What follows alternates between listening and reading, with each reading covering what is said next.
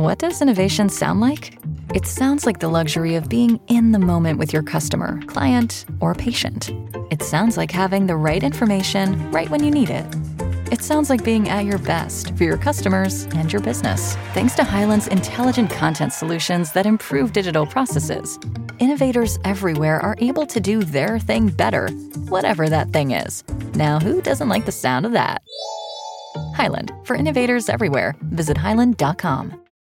Without the ones like you, who work tirelessly to keep things running, everything would suddenly stop.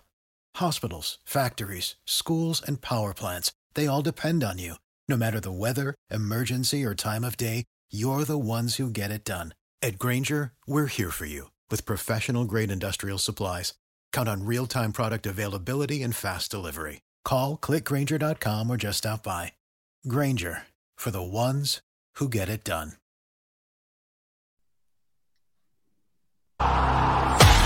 Do you bleed green? Are you an ultimate Eagles football fan? Well, you're in the right place.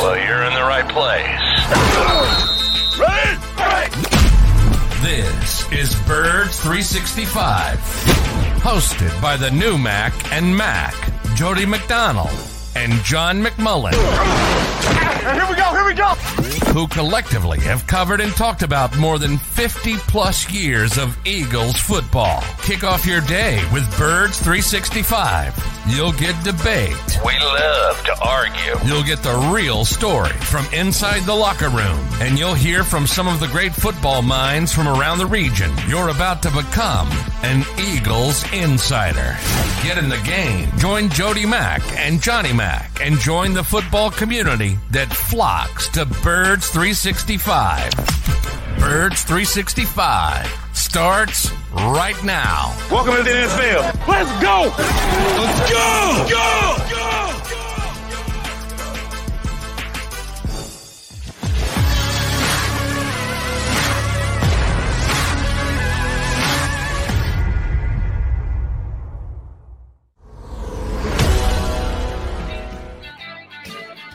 It is a Thursday get-together here on Birds 365, a news-filled Thursday get-together that we will give you for the next 2 hours. Appreciate you tuning in.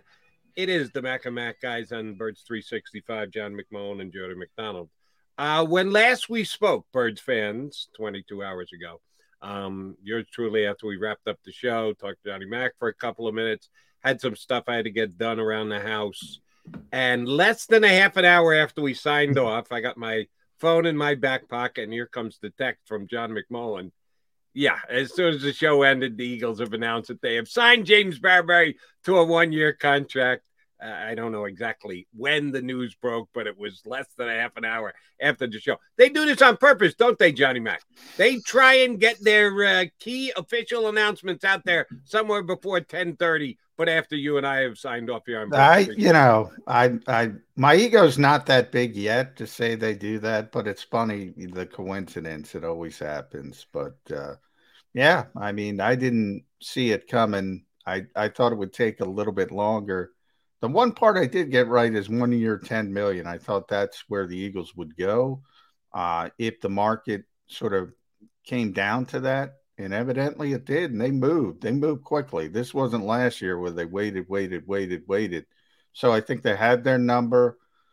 If Bradberry was willing to accept it, and remember, I kind of speculated on the pitch, and it's pretty easy. Playing opposite Darius Slay, you can make a lot of money. You make a lot of plays, have the ability to make plays because they're not going to target Slay that much. And you can get right back on the free agent market next year. And for a guy like Bradberry, remember the time of the year as well, because everybody's at the 90-man limit for the most part, or a player or two they've already budgeted for their significant players. So it was a difficult time to hit the market for him as well. So now he can play. He can play well, and he has the ability to hit the free agent market again and get back to where he thinks he should be on the cornerback market. So great signing. There's no way to poke holes in this signing, Jody. I mean, this was a significant need for the team, despite what they would say about Zach McPherson and Tay Gowan and Kerry Vincent, et cetera. And now all of a sudden, you have a Pro Bowl cornerback on one side, a 4-time Pro Bowl cornerback. You have an ex-Pro Bowl cornerback on the other side. And, oh, by the way, Avonte Maddox is one of the best top 10 slot corners in this league. All of a sudden, I'm looking for him, Jody. I got to look under. Where are the "we're not ready" people? Where are they? Are they still here? Right. There have been some, and the key guy who has not bought into that is the general manager of the Eagles, Howie Roseman, who, despite Jeff Lurie hedging this offseason when they had the meetings this year, and Jeff did one of his very infrequent media availabilities, he said the Eagles are going to try and walk that fine line and balance between getting better in 2022, but also keeping a tight eye on the future and getting the team better and having assets for the future in place as well. Well, that tilted. It hasn't been a split down the middle decision kind of thing. Now, they've done certain things. Hassan Reddick's a 3-year signing, and I expect Hassan Reddick to be a top-flight pass rusher for a minimum of 2 years, if not all 3 of his contract. The Eagles did what they did and added the talent they did in the draft, which you're getting a minimum of 4 years out of all of your players, 5th year for your first-round draft pick if you pick up the 5th-year option. Hopefully those guys turn into decade-long players for the Philadelphia Eagles. So certainly draft players are ones that you look toward the future.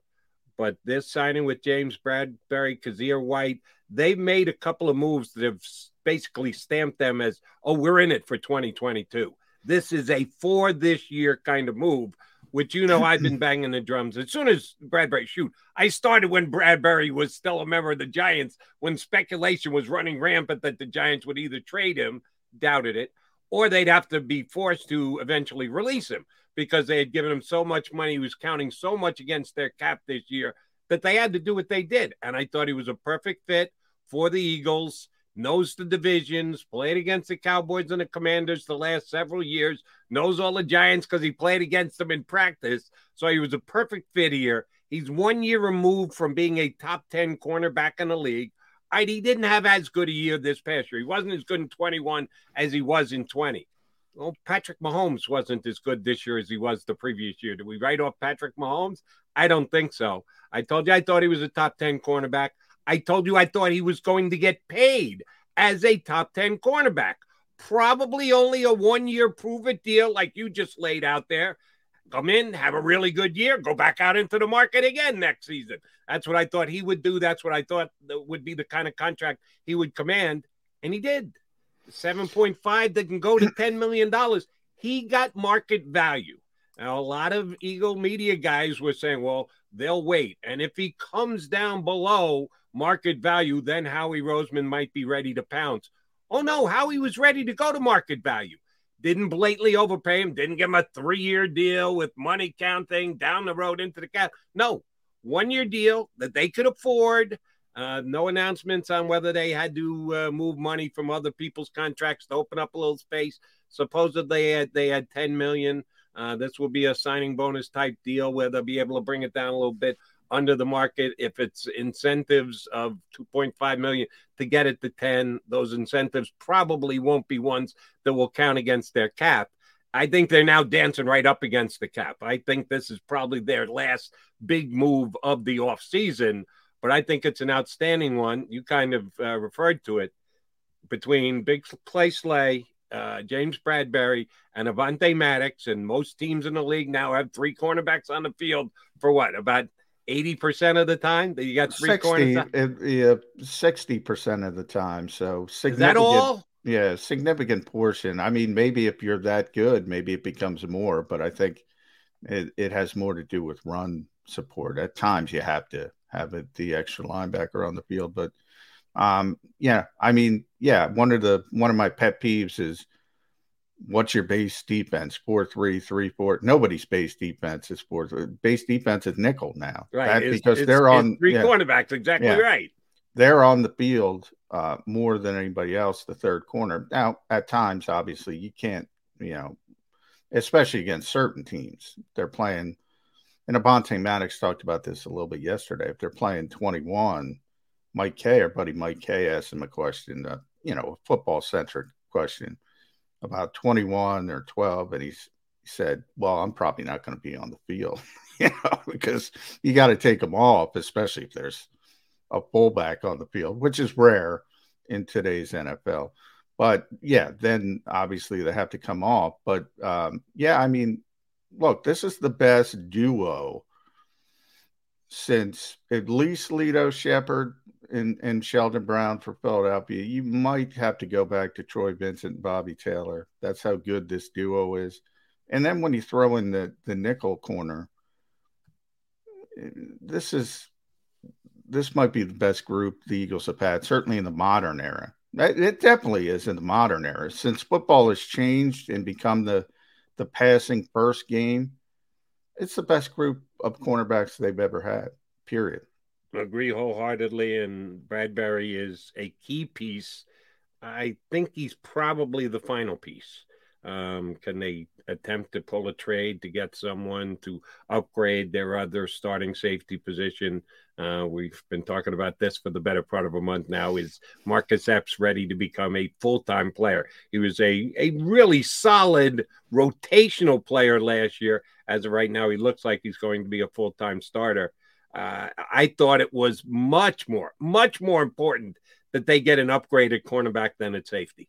If they got to go with Epsy, I think I can probably live with Epsy. And he was one of the guys that got a chance to speak to the media yesterday, so I'll get your take on that in a second. But I thought that the corner was more important than the safety as far as an addition went. And they got a guy, and they didn't have to give up any draft capital to do it. All they had to give up was cap space. And he seemed to want to come here. I saw our buddy Johnny Clark got him at the airport. That's Mr. Takeoff, John Clark. And I like what he had to say. He chose Philadelphia. He likes the Eagles' defensive line and the pressure they can get. Your best friend sometimes as a D-back is your defensive lineman teammates who get pressure on that quarterback. I think it was a big-time addition for the Birds yesterday. No, I agree. It was never, for me, the doubts were never about the football aspect of it. It was about sort of, if you look at Honey Badger's contract, I thought Bradbury was going to get 3 years. I thought the Eagles would probably beg off at, 8 figures. And I think they would have, to be honest, if that contract was out there for him. But 1 year, $10 million, that's what I put it at. And I assume the incentives are going to be really easy for him to reach. And basically my guess is they'll just be, if he's playing, he's getting $10 million. So if he doesn't get hurt, he's probably going to get that full $10 million. That would be my guess. You can't criticize it from a football standpoint. I do think, and we'll see this in the coming days when the contract gets filed, there's probably going to be some voidable years on there. So on paper, it's probably going to be a 3-year deal, to spread out the cap hit with 2 voidable years or something like that. One of those Howie, Jake Rosenberg bookkeeping tricks. But, 1 year, $10 million, that's good for both sides, I think. Yeah. So did you think, because I know others did, you actually thought that he was going, when I say he, I mean Bradbury, was going to command a contract like the Honey Badgers? I said, no, not necessarily. I said if he did. I didn't think the Eagles were going to multiple years, basically. So if it were 3 years, $30 million instead of 1 year, $10 million, I don't think the Eagles would have went there. But I think the calendar helped them. Because if he gets released at the beginning of free agency, he's not here. He's getting multiple years. He's getting probably a little bit more than he got. Probably, maybe not whatever he's scheduled to make, 13.4 or something of that nature. He probably would have gotten 11, 12, multiple years, and he's probably not here. So I think the calendar helped the Eagles a lot when it came to James Bradbury. I know Adam Schefter reported there were 11 teams that were interested. Now think about that this time of year, Jody, with the calendar again. That's over 33% of the league interested, and they're already built up. So that kind of tells you people still think he can play.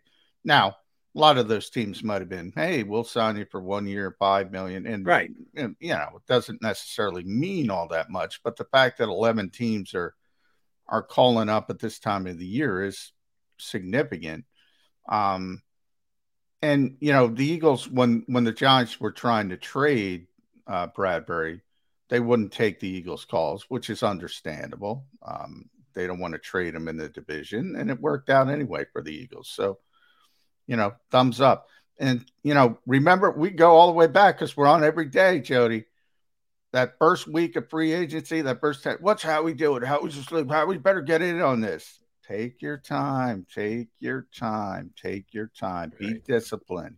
Bang. Because they signed Hassan Reddick as quickly as they did. So people were looking for 3 or 4 moves in that first week. No, it doesn't work that way. They got a key and significant guy into the fold. Week number 1, multi-year contract, 3-year deal. Yeah, that's what the first wave gets. They get the multi-year deals. They get the longer-term commitments. The guys who don't are more like 1-year make-good type deals. If you're getting released in May, then that's absolutely the road you're going to be going down. That's why I kind of laugh and poo-poo 11 teams were interested in him. Yeah, well, what were the offers? Well, yeah. We'll give you the veteran minimum if you want to come down and play for us. Yeah, thank you very much. It's a 2-minute conversation. You hang up on the guy. My guess is there were probably 2 or 3 or 4 teams that were in the neighborhood that had ended up getting a deal done, the 7 going to 10 type deal. There were probably a couple that were had the ability to do it and knew how much that Bradbury would be an upgrade for them. The Eagles were the best of the bunch, and that's why he chose to come here to Philadelphia. He's already comfortable playing against the other teams in the division, knows them well enough, has a chance to succeed playing across from big play Slay. Howie Roseman played the waiting game perfectly. Didn't wait too long and watch the player sign somewhere else. Didn't overreact and overpay for a guy like Bradbury. I think he got him at exactly market value, what the market probably held. I wouldn't put an emphasis on 11 teams. I'd like to know what the offers were out of a handful of those teams. But they got the job done more so than anybody else. And right now I think they have as good a 3-man cornerback combo as anyone in the National Football League. Yeah, I agree. And from the standpoint, I just think the 11 teams, the more important part of the 11 teams, again, is the time of year and the fact that, you know, most of these teams have already said, all right, we have our plans. We're going in this direction. And even if they took the time to say, all right, you know what? Bradbury's out there. Let's go get Bradbury. Even if it's pie in the sky, you know, I don't think anybody would have offered him the veteran minimum, but even if it was pie in the sky and say 1 year, $5 million, yeah, we'll give you that. Come in and play. That's still pretty significant this time of year. Not at the beginning of free agency. You know, that's not significant. But at this time of the year, I think it's a pretty significant number. Because teams talk themselves into players. I tell you this all the time, Jed. They go, oh, we don't got to worry about that. We got so-and-so in the draft. And then they get to August and they watch so-and-so on the field in August and they go, oh, crap, we gotta fix this quick. Happens every year in this league. So I do think it was pretty significant that 11 teams were trying to talk to James Bradbury. But you're right. Nobody thinks about the back end. And that was my first question. Well, yeah, but how serious were they? And again, if it were March, I wouldn't blink an eye. In May, I think it's more significant. Here's the reason why you and I don't see this one the same. How many teams in the National Football League, if they could add James Bradbury tomorrow as their CB2, he wouldn't be an upgrade over the guy they have right now? Way more than 11. Right. So if there were only 11 that had interest in him, I don't know what the hell was wrong with the other teams that didn't at least inquire about his services. Well, that's just what I was saying, Jody. That's how this league works. They're like, well, we don't need him because we drafted so-and-so. Or we got this young kid. who's ready to step up.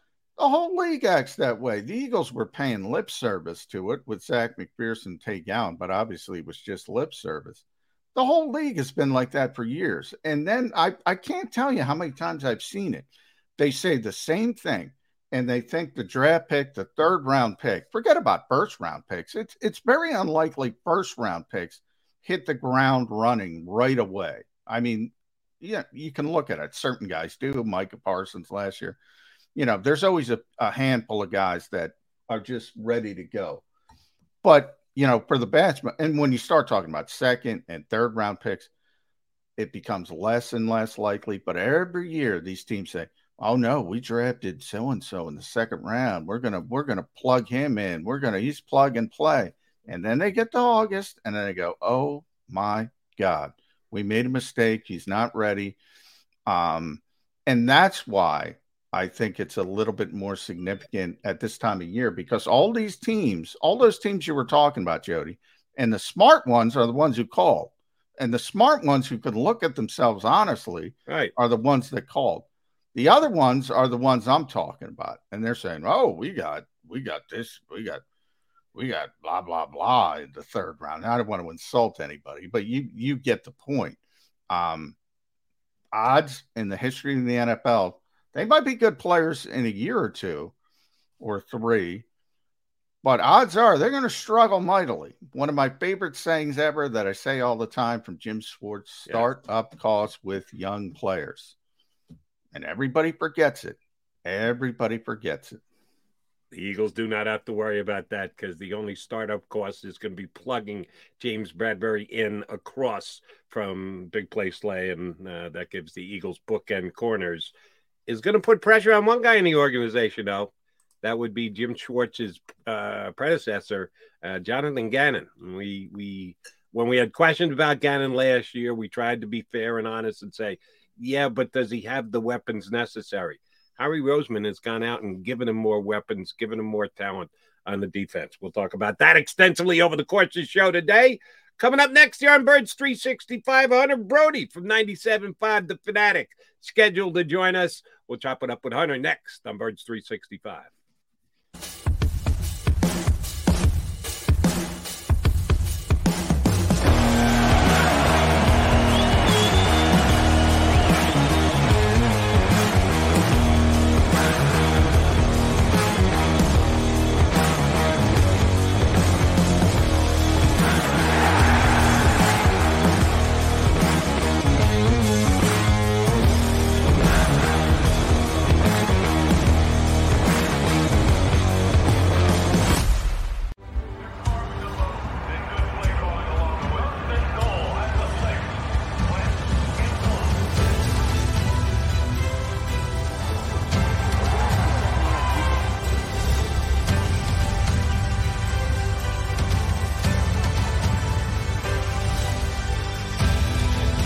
Field of life, First Trust Bank is there for you.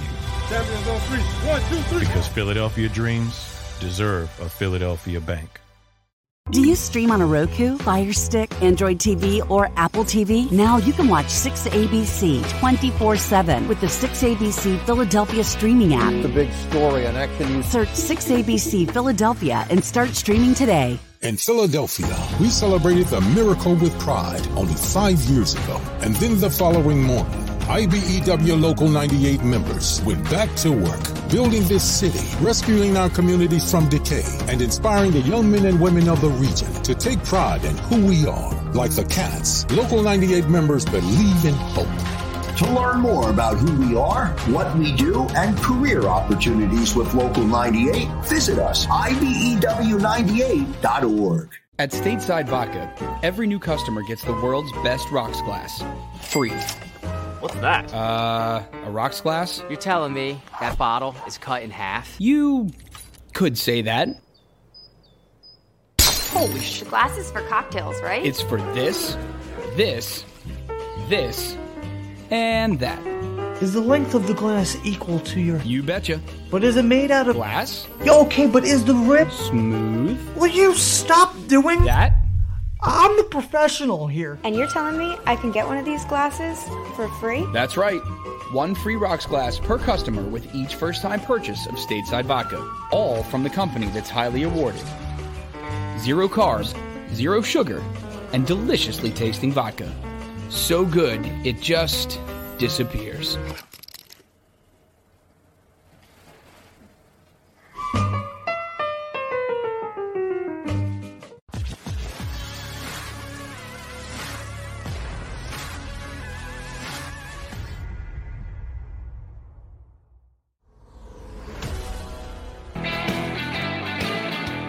You got your Mac and Mac duo here on Birds 365. McMona McDonald, joined by Hunter Brody from 97.5 The Fanatic, which means he's in touch with you Eagle fans all the time, giving you the chance to chime in. I would say the tide has turned a little bit for Howie Roseman. We know there's always going to be Broads, Howie lovers and Howie haters. I think the lovers are actually winning out on this offseason, and well, they should, because I think the general manager's done a dynamite job at upgrading this roster. He absolutely has. What's up, fellas? What's going on? What's up, Hunter? I like the backdrop. Look at that. Broads Media. We got Sports Talk with Broads. I like it. You know what? I had a canvas on my wall for about 5 years, and I thought, it's time. It's finally time to make the upgrade here. So here we have it. But, yeah, in terms of the Eagles, this is a hell of an offseason. You think about where they were last year, and now all the pickups on defense and Reddick and Jordan Davis and Nakobe Dean, and now you got Bradbury opposite of Slay. It's pretty wild to think of how everything is. I didn't even speak on A.J. Brown yet. So just thinking about where they were last year and where they are now, it is night and day, and it's pretty exciting. So where do you think this excitement level, that's what I love about Hunter. You bring it up a level. Where do you think this fan base is going to be? Yeah, we got Jody's got the coffee as well. That's what it is. That's the Nick Sirianni energy like level. Where do you think this fan base is going to be? They're going to be unrealistic now? Have we turned that corner to where it's like, I always like to say the we're not ready crowd. You had them the first week, 10 days of free agency. Well, we're not ready for this. We're not ready for this. We can't do this. We can't do that. Now you mention all the names, Bradbury being the latest. Is that going to change? You see Jalen Hurts is all of a sudden an MVP candidate. The odds are coming down. Is it going to be that sort of back and forth? Are they going to go too far to the excitement level, the optimism level?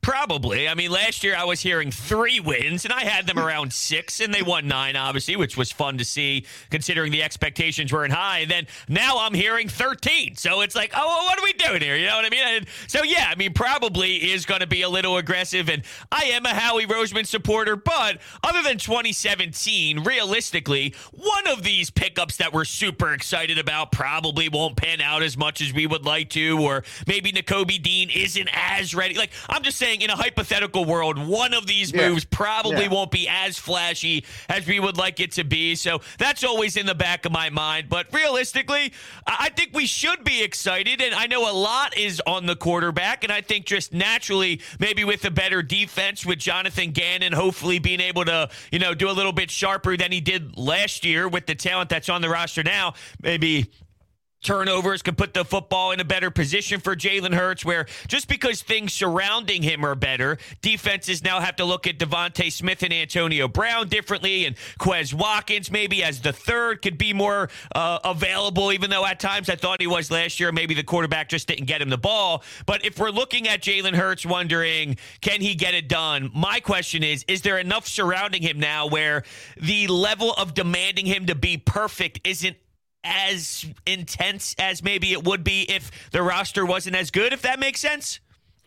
Let me ask you this, bro. See if you're on the same page with me here.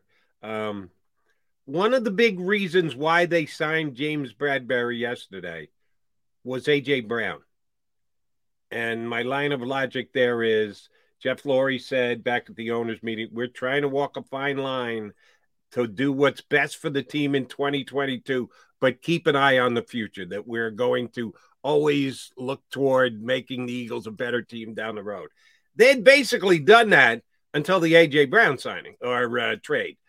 When they acquired him, you said, damn, we can win this division this year. We can finish atop the NFC East. We need to slant it a little bit more toward 2022, and that's what you do when you sign a guy like Bradbury for a one-year deal. You're just looking to get better this year. Do you think the A.J. Brown tilted the table a little bit to make the Eagles more of a now team? I'm sure it changed their mindset a little bit more, but I always went back to, because I would have these discussions on air all the time about, well, does Howie Roseman know that he needs that spot, or is he just going to keep it maybe a McPherson or something along those lines, thinking with the new guys up front, there could be more pressure, which would be less pressure on the secondary and go down that road. But I feel they knew that spot needed to be fixed, right? They knew that spot needed something, even if it was something similar to an Anthony Harris, like, someone who just, you could slot in there. Maybe that ends up being Bradbury at the end of the day. Like I said, maybe it's more of a average Bradbury than it is a Pro Bowl level Bradbury, which it seems we're already slotting him into being a stud again without really knowing if that's going to be the case. But I feel that regardless on if they got A.J. Brown or not, that hole in the roster was obviously going to need something, because McPherson wouldn't have been able to hold his own jockstrap probably in that area. So I don't know. I don't know if it would have changed things in terms of getting a different player there, but in terms of the mentality and having a different mentality of what to expect this season, maybe that played a role. You mentioned that kind of, and I said, Jody, before you came on, Hunter, this might be the best group of cornerbacks the Eagles have had since really in the modern era. I mean, from a duo standpoint, you got to go back to Lito and Sheldon Brown. Maybe you got to go back to Troy Vincent and Bobby Taylor. But in the modern era, since it became this pass-heavy league, which is only 10 years, really, if you really want to, this is by far the best. And you add Avonte Maddox in the mix, who's a top 10 slot corner coming off last season. By far the best group of corners. There's injuries in this league. That's what this league is about, attrition. And you still, Zach McPherson, you mentioned, his first guy off the bench, then Tate Gowan. I mean, the depth is still a concern. I think that's realistic. But I want to go this way with you, because there were, and I don't want to call them excuses because I'm one of these people. I think they're explanations. I gave a lot of explanations for why Jonathan Gannon called games the way he did. There's no more explanations. There can be, but nobody's going to listen to them, because you have Bradbury, you have Jordan Davis, you have Nakobe Dean, you have Kaiser White, you have all these additions added to what you already have. And then we go to the offensive side of the ball. We all know the pressure Jalen Hurts is under. Who's under more pressure? Jalen Hurts to perform because he's got everything now at his disposal, or Jonathan Gannon because he's got everything at his disposal? It's a great question. And by the way, I might have, I'm just looking at the chat here. Did I say Antonio Brown at one point? Yeah, you did. But AJ. People are like, people do that. Settle down. I totally meant AJ Brown. Brad, that's a very interesting question. I would say the quarterback, just because it's the quarterback. But there is a lot of pressure on Jonathan Gannon. And I'm definitely one of those who's focusing in heavily, because I knew that there were limitations in that roster last year, as everybody did. But to see the historic rate of what Derek Carr was doing and all these guys, 90% completion percentage. Even if us three were playing cornerback, I feel it would be hard for quarterbacks to throw 90+ percentage. Like, it's impossible. So if we were lined up at the cornerback position, I need a couple drops on her. So they'd be completing left and right on me. You could be the slot guy then. But honestly, though, it's so ridiculous at times on what was being thrown out there with allowing guys to be so wide open. And also, I think that there's a lot of pressure on both, but just the nature of the quarterback position and knowing how we react to every quarterback ever in the history of Philadelphia Eagles history, I think more pressure is going to be on Jalen Hurts. And I'm fascinated to see what Jalen Hurts we get. I have expectations that he will be better than he was last year. The way that he works, his dedication, the way that he's obsessed with the craft, it's phenomenal. It's everything we would like. But I don't know at the end of the day if that jump is going to be enough to satisfy not only the fan base, me, you, everybody else involved also, but really the people that matter most, which is Jeffrey Lurie and Howie Roseman. So this is going to be so interesting for Jalen Hurts. I have no idea what to expect. I believe it'll be better than last year. But is it going to be enough? We're going to find out. All right, Brody. Expectations are always a key. And we've already referenced the radical fringe of Eagles fans. Some to one end, some to the other, some in Negadelphia, some in fantasy land. Let's try and center in on the middle, which are realistic expectations. The Eagles finished second in the division last year. Not really close against the Cowboys, who won it by a couple of games. Not a tiebreaker, won it by a couple of games. But you have to add in the fact that the Eagles played the JV the last game of the season. So that did make the difference a little bit circumspect as to how much it actually was. But with the moves they made this offseason, the lack of moves that the Cowboys have made, as we sit here objectively, have the Eagles caught the Cowboys in the NFC East? It's close. I would say I see them as a 10-7, 11 maybe type of win team. I know in theory it's easy to say, well, they won 9 last year and look at all the additions that they made. It's clearly going to be a huge jump. And I mean, it's hard to make that type of leap. Like I said, I'd laugh if someone told me 13 right now. And who knows, maybe I'm wrong. But I see them maybe as a 10 and 11 win team with winning 1 playoff game. Is that a fair with a second-year head coach, which I like Nick Sirianni. And entering last season, I thought the 3 questions were, who's Jalen Hurts, who's Nick Sirianni, who's Jonathan Gannon? I need more info on Nick Sirianni, but I'm in a good place understanding kind of what he's all about and his vibe. So I think that's off the checklist. And now it's who's Jalen Hurts and who's Jonathan Gannon. Those are more of my 2 questions, where last year I had 3. But I could see this team realistically maybe winning double-digit wins and then winning in the first round of playoffs and winning that game, which would be a great jump, honestly, in my opinion. And if that's the case, if that happens, then I feel Jalen Hurts is your quarterback after. Because you make the first year of starting, you're making the playoffs. You get blown out and it got ugly and there were a lot of questions about it. Then you respond with 1 win your following season. That would tell me that Jalen Hurts in this theory, in this hypothetical theory here, would be the quarterback in the following season. But I could see that being realistic. Is that out of touch to you guys? No, I think I had him at 11 potential wins, but coming back to 10, Jody has this exercise. So pick, that's a win, that's a loss game. And I like this. And I came up with 11. But then he said, is it a hard 11, or if you were forced to go up to 12 or go back to 10, which way would you go? And I would go back to 10. So it's more of a soft 11. I want here's how I'm going to talk. When it talks Eagles versus Cowboys, Hunter, I want you to put on your Dr. Evil hat, and I want you to say you have cloning ability. For those who remember Austin Powers, I'm dating myself. So you can clone Jalen Hurts or you can clone Dak Prescott. Either one, I don't care. You have the same player playing quarterback for both teams. Who's got the better roster? Who's the better team? I think it's the Eagles right now, but I think the Cowboys are still a tick above. What's your thought process?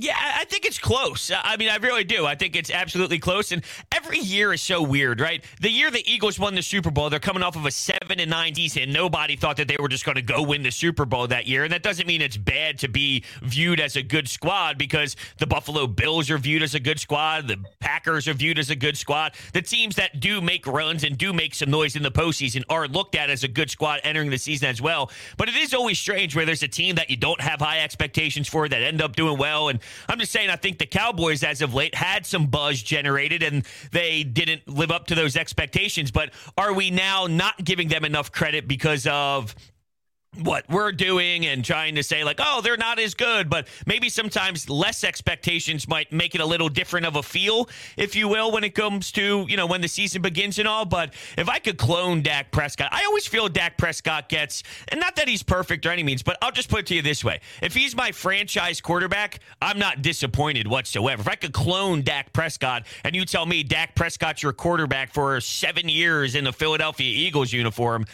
over Jalen Hurts, I don't think that that's a horrendous position to be in by any means. And trust me, I would love an Aaron Rodgers, a Drew Brees, a Tom Brady, a Pat Mahomes, but those are very rare breeds. And if you can have a Dak Prescott, it is a good place to start.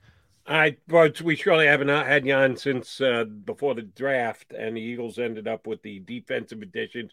We kind of touched on them. We talked about the pressure being up on Gannon because of the guys that they've gotten in, and two key additions certainly are the two Georgia boys moving up here to Philadelphia. Gannon will follow and target how much he plays zone as compared to man-to-man on the outside. How aggressive is he going to be with the blitz? Eagles did not blitz much last year. Was that because they didn't have the guys that he wanted in place to be able to blitz? Does an addition like a Jordan Davis or a linebacker who can actually get upfield like Kobe Dean change how often the Eagles blitz? That's something that always grabs the attention of Eagle fans. They want to know, how much are we blitzing? They love the blitz. They've always loved them. I've been here in town 30 years, going back to Buddy Ryan. They love Eagles teams that blitz. Is Jonathan Gannon going to give them what they want? I have no idea. I'll say this about Jonathan Gannon, though. As much as I was very critical of him, and rightfully so, there's more in here, right? I mean, there's got to be more in here, considering how he's viewed around league circles. And trust me, people get things wrong in this league a lot of times when you look at head coaches and things of that nature. But, I mean, it was so awkwardly weird last season after all the buzz around his name was as high as it was at the time of him signing here as the defensive coordinator. So I just imagine that with all of this talent and with all of this skill that you'll be able to see some more versatility with Reddick in there and Jordan Davis, as you said, who can maybe eat up some time and some double teams and then open up the door for other people to kind of explode and get to the quarterback. And one name that I don't hear a lot is, and maybe you guys do more doing the show, but, Brandon Graham coming back, I think is just going to be so massive. And I know he's a veteran and I know he's older and maybe he loses a step, if you will, but I think he's one of those players that comes back and shows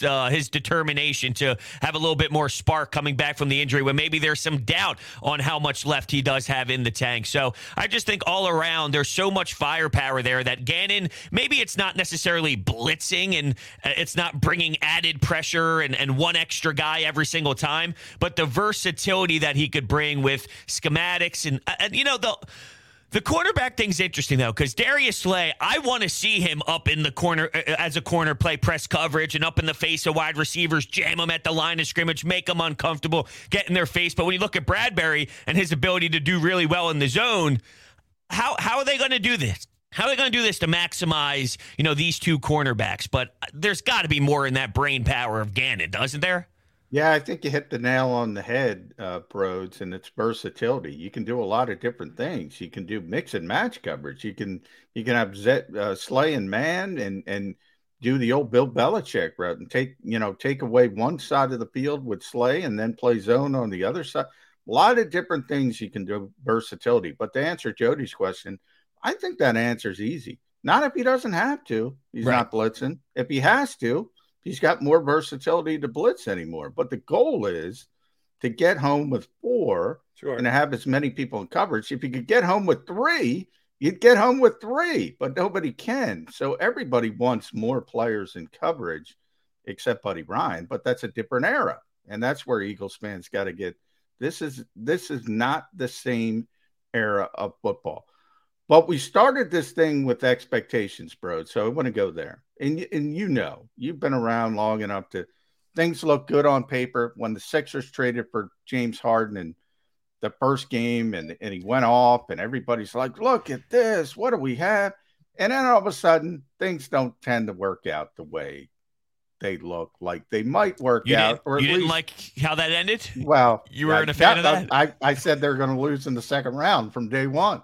So I was rock solid on that prediction.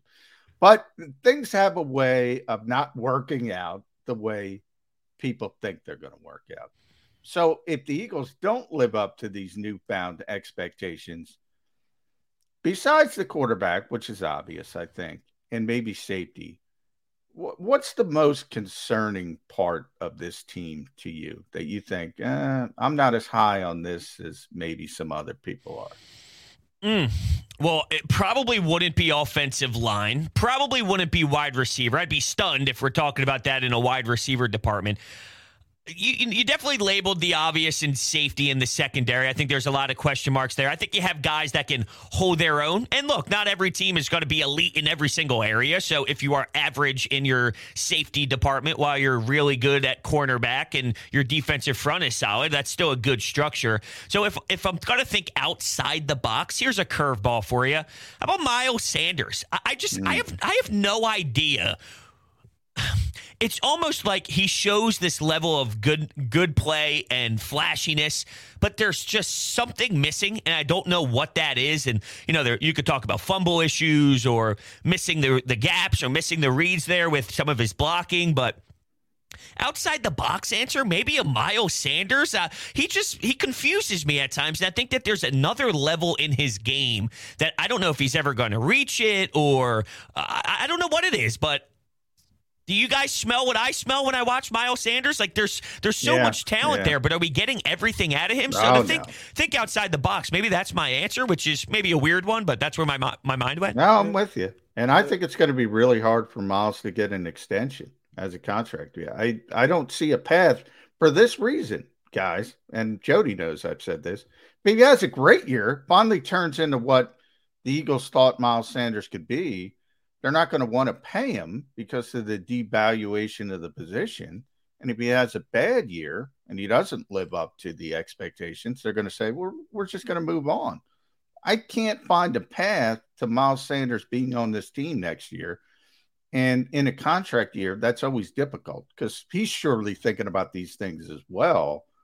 So I like your answer. But just to play devil's advocate with myself, I guess, which I tend to do, if they do underachieve, is the running back going to be the face of why they didn't succeed? No. Yeah. No, absolutely not. And the league will help to determine what Miles Sanders is worth because I do think he's going to get to free agency.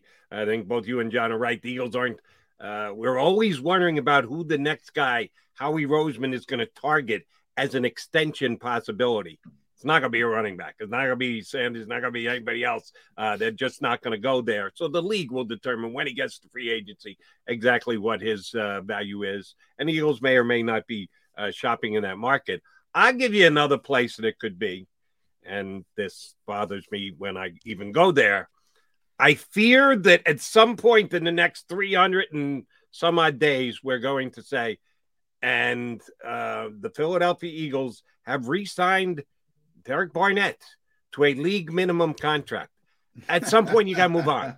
You just got to throw up your hands and go, no mas. We give up. We'll see what Brandon Graham's got left in the tank. I hope Brandon plays another 2 or 3 years. You have to go 1 year at a time now, though, with Brandon.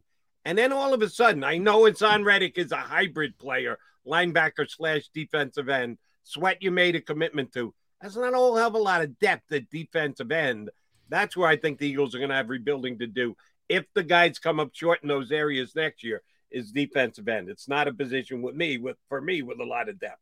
Yeah, that's a great answer as well. And it's funny you bring up Derek Barnett. Yesterday, I was talking about the Phils, and I said, it's 2022, and I am still talking about Odubel Herrera. Like, I cannot believe that I'm still talking about Odubel Herrera. I mean, him and Michael Franco, it makes me want to blow my brains out sometimes. But Derek Barnett, I mean, it's the same thing. I can't believe we are this deep into it. And, man, I mean, you know at some point that flag's going to go, right? That 15-yard penalty, the late hit. I mean, here we go. But, some guys, the way they sold it to you with the role that he's going to be playing with the limitations of his snap count and this and that as a rotational piece, yada, yada, yada. If you got that with a different name, that level of production with a different name, are you as upset? Probably not. But I think your answer all around with defensive end is a fair one. But knowing their beliefs and their concepts on how to build a roster, with a blink of an eye, that whole defensive line, I'm sure, will be replenished before you know it. Final one from me, Hunter. Follow Hunter Brody at Broads81 on Twitter. Obviously, you can listen to him at 97.5 The Fanatic, Sports Talk with Broads, Broads Media, broadsmedia.com. You see the backdrop. He's coming up in the world. Hunter Brody, I love that backdrop. Thank you. We're talking about Jalen Hurts. We're talking about Jonathan Gannon. You mentioned a little bit earlier, you like Nick Sirianni. The head coach is kind of skating under the radar, which is pretty amazing considering where we were last year at this time. And Nick is a rookie head coach and everybody, this isn't ready. What is going on with this guy? You go all the way in the season with the famous Flower press conference. Are you stunned how quickly Nick Sirianni is assimilated to Philadelphia and how many people are like, he's not a concern. We don't have to worry about Nick Sirianni.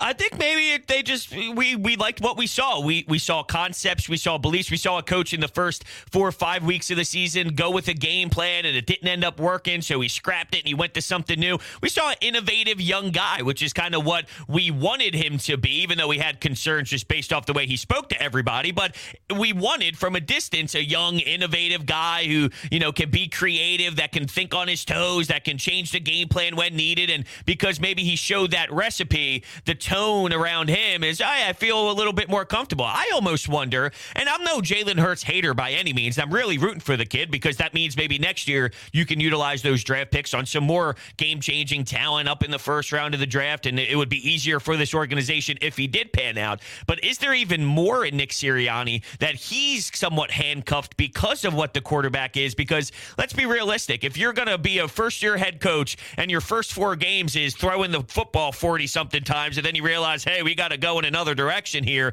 What do you really want to do? What does your passing game really want to look like? And things of that nature. But I think it's more of him just showing that he can think on his toes, change week to week, scrap a game plan, come up with something new. And look, he's going to have mistakes with maybe not challenging a play, or we don't love a certain third down call or a certain fourth down call, but that's going to be any coach, especially a young one. But I think that's maybe why we saw things logically, even if it didn't maybe pan out due to a limited roster. There's details that we saw within his 17 games that we think can work over time, and that's why the emphasis or the overview isn't as harsh as maybe it is for the quarterback and the defensive coordinator? Could very well be. All right, John, tell Broads what it's time for. Jody McDonald's favorite aspect. You're getting a hypothetical question, Hunter Brody. Okay. Hypothetical question coming your way, Mr. Needs Brody. a coffee for that. Feel free to go to the coffee before you answer this hypothetical question. And let me put it in parentheses and underline, this is not a prediction. This is a hypothetical question. It's going to be a glass half empty one, but this is not what I'm projecting or predicting will happen. I'm just suggesting that it might happen. In the first 4 weeks of the season, Eagles have what we believe to be an easy schedule. Can be 3-1, not impossible, 4-0. They're winnable games to start the season. 2 of them against former mates. One being Carson Wentz down in D.C., the other being Doug Peterson coming home to the Link. Eagles will be favorite in both of these games. They should win both of these games. If they come up small and lose, and maybe even lose badly, I'm not talking 31-0 against the Bucs in the playoffs last year, but by more than a touchdown to one of these 2 guys next week, which one causes more havoc? Which one brings those expectations down pretty quickly? Ticks off Eagle fans. How can we lose to Carson Wentz? How can Dougie P come in here with the stinking Jags and win at Lincoln Financial Field? If one of those 2 things happen, which wreaks more havoc in the first month of the season? My instant reaction goes to Carson Wentz just because of the division rival and how much that would matter in terms of losing a division game. But when you think of the Jacksonville Jaguars, you always just assume that squad should be getting blown out, even though they have the Trevor Lawrence of the world and they pay $9 million to a Kirk, and we'll see what $90 billion it felt like. Obviously, I'm being facetious here on the amount. It's just an obnoxious amount. But, yeah, I think it would be Carson Wentz just because of the division rival involved, and that would be more painful. But if you lose to the Jags, think about how much that would wreak too. I can't imagine that, though. See, that's where, by the way, Hunter, that's where Nick gets some you-know-what. If he loses to Doug Peterson with the Jaguars coming into Philadelphia, he's going to hear it that week. Yeah, for sure. I think that with these two situations, talking about losses in a hypothetical world is always disappointing. Last year, you didn't know what your team was about. And every team is different in January than they are in September, no matter what season it is. You saw that with Tom Brady. You saw that with the New England Patriots, where it's 2-2 in the first 4. Are they done now? And then by the winter, they're going on a Super Bowl run and they're doing damage. But I just feel that there's so much more knowledge and information and data on a lot of these guys with Nick Sirianni. And he had a whole year coaching under his belt that I just feel good about this first month of the year and the first 4 games of the year compared to where we were last year. So it's just so hard for me to envision that. I can't imagine them coming off to a slow start with just all the knowledge and difference with the head coach. I really believe that. And the opponents matter too. But I can't imagine them coming off to a slow start this year. Right. That's why I didn't go slow. I just one game. Because if you, God forbid, you say the Eagles will be 2-2 after 4. Oh, Eagle Nation will come after you hard. And I don't believe that. I actually think they got a better chance to be 4-0 than they do 2-2. But they're going to have to lose one of them. And if it's either Dougie P or Carson Wentz, yes, it will make a fun week here on the channel. Brother, it was fun talking to you, bud. Thank you very much for hopping on. We'll be catching you on the Fanatic when you pop up there. Thanks for popping in with us. Absolutely. Thanks, guys. Appreciate it. Thanks, Hunter. That's Hunter Brody from 97.5, The Fanatic, here with us on Birds 365. All right, coming back, J-Mac and I haven't even gotten into the guys who were available by the Eagles as far as media availability yesterday.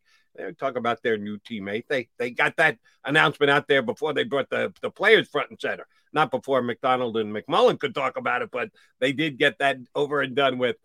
So I asked Johnny Mac about if there was anything said yesterday that was of specific. By the way, I haven't gotten credit for my predictions, Jody. That's what I mean. That's why I'm coming back. Yeah, all right. I asked you they hit an over-under on who would be made available. I'm upset. I didn't get one of them. I'm really upset. I missed Devontae Matt. That was a bad job by me. See, I did a good job overall, but I'm still kicking myself. Didn't you mention Maddox?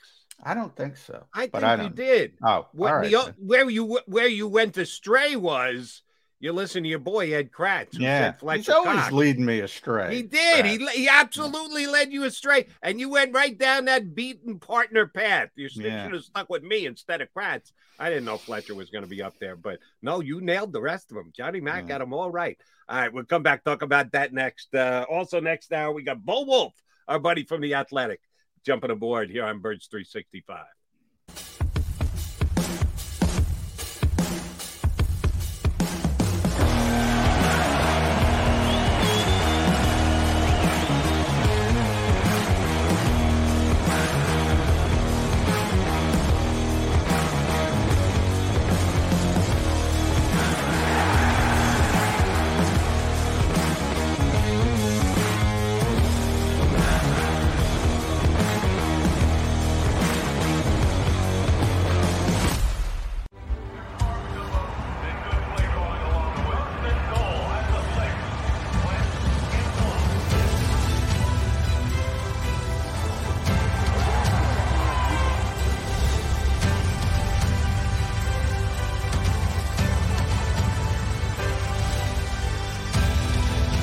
Field of life, First Trust Bank is there for you.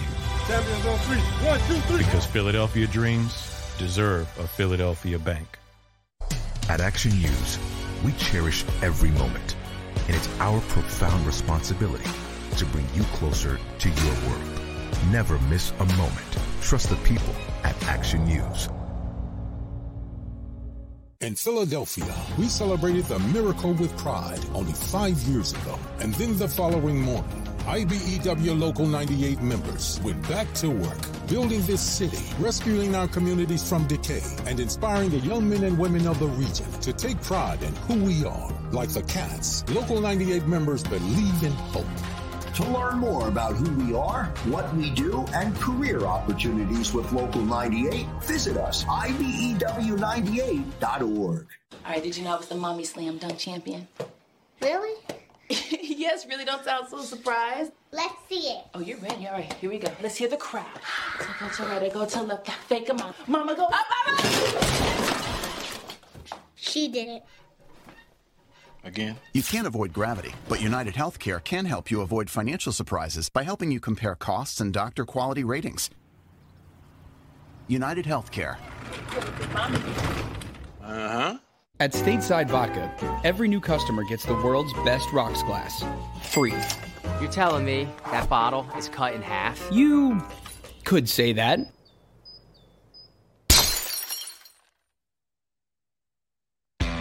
Go for the midnight dares. Go for the game. Go for the hits. Go for the fans. Go for the win. Go to Ocean Casino Resort. Book your trip at theoceanac.com.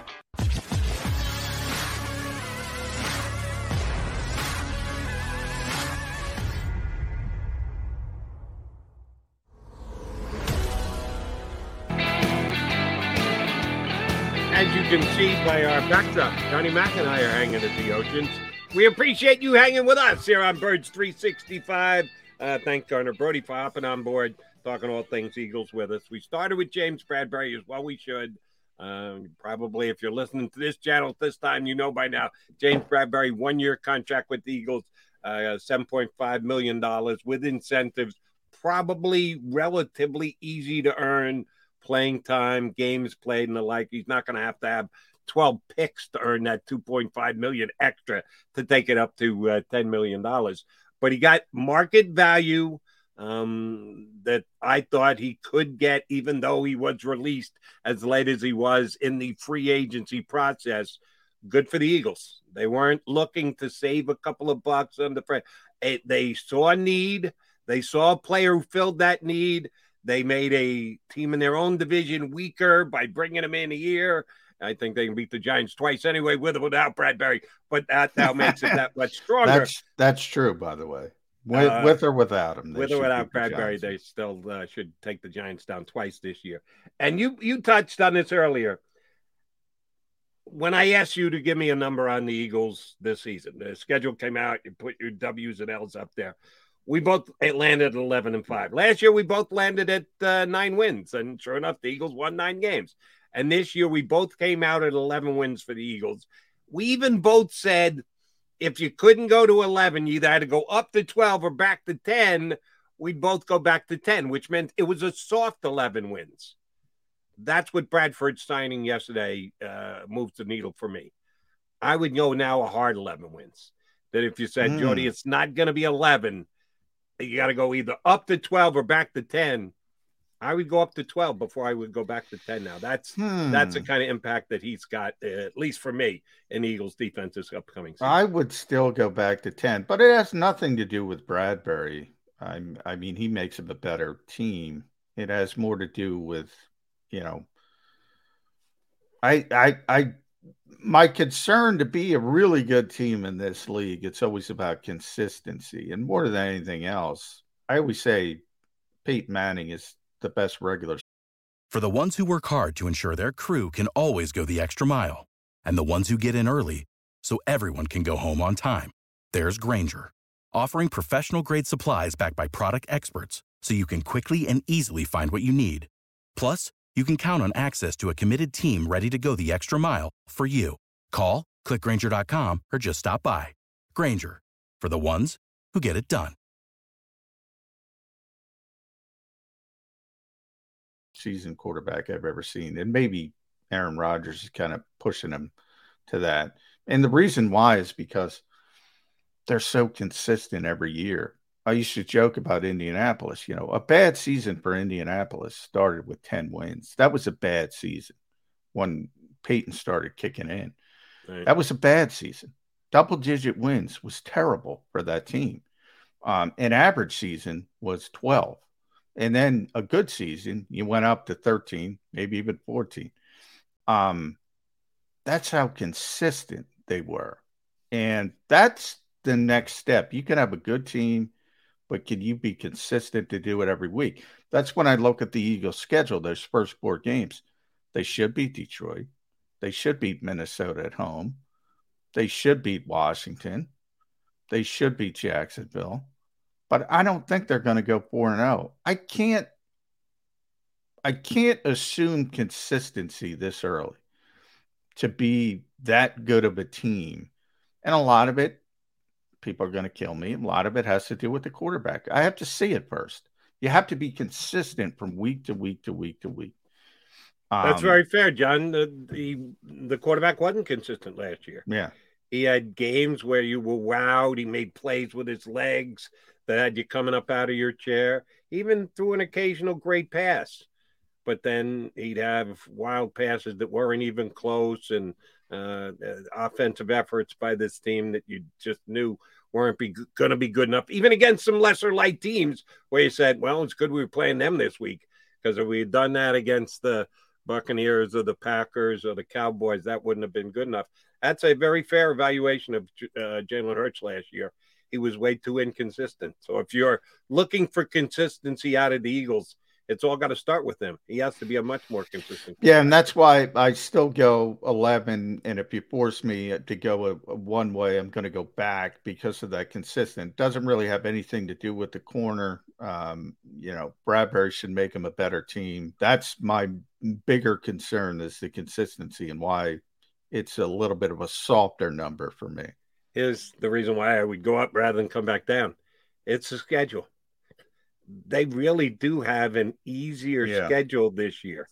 And part of it is the fact that it's the Commanders twice and the Giants twice. They're in a soft division again this year. But they lost twice to Dallas last year. And truth be told, neither game was competitive.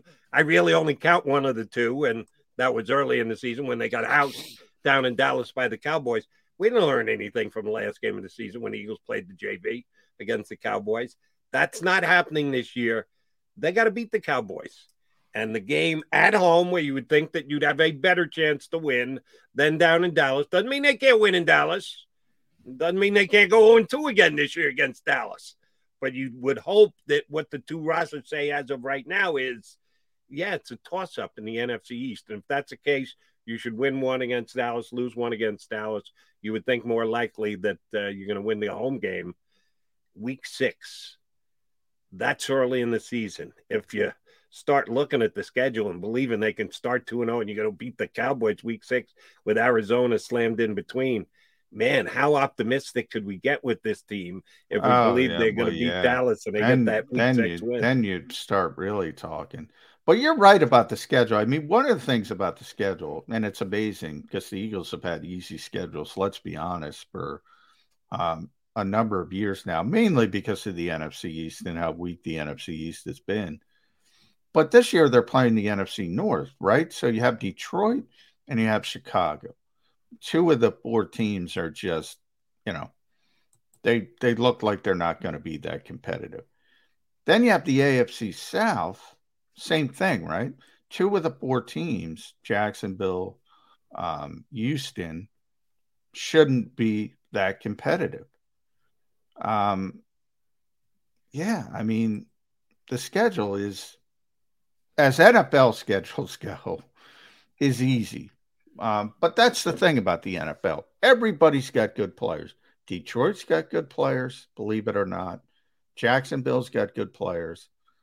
It's not like college where, Alabama's playing whoever they put early in their schedule, Samford, or forget about, the bad teams in the SEC. They're even going to roll over them.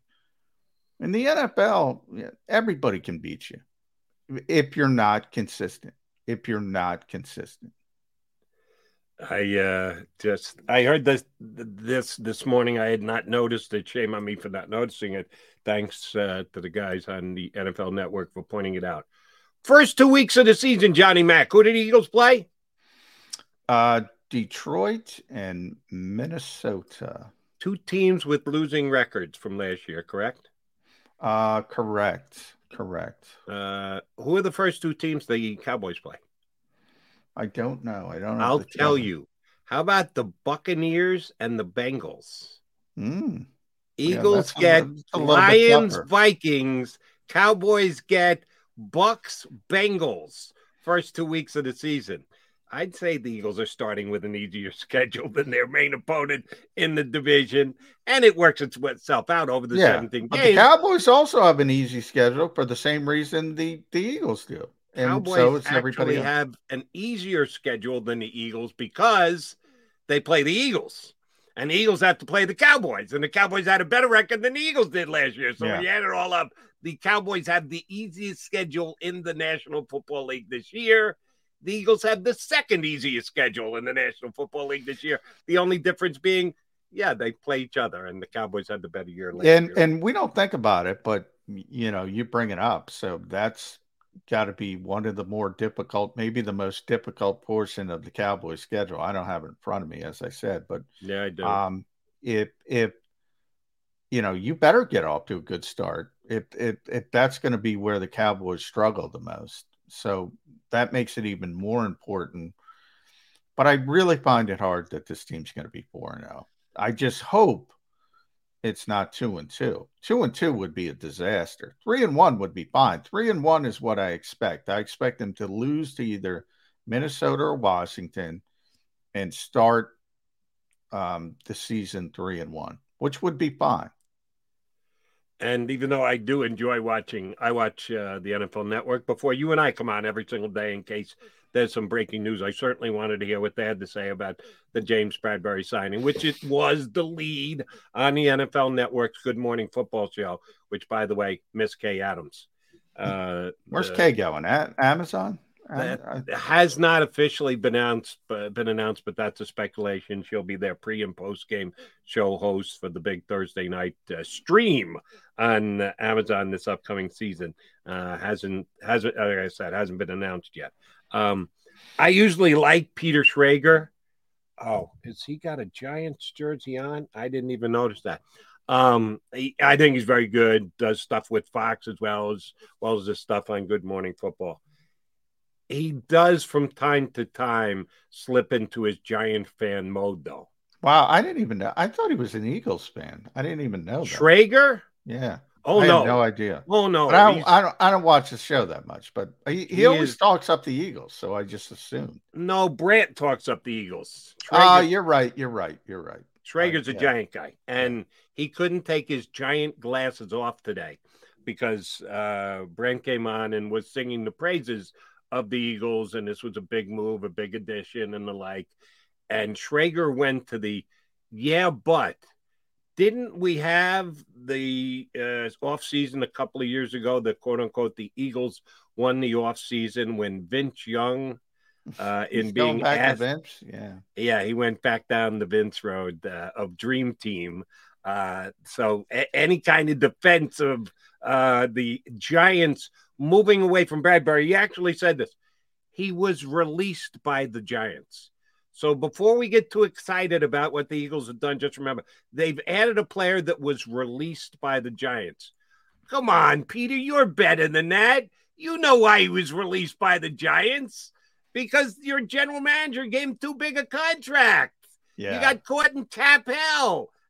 It's the only reason why he was released by the Giants.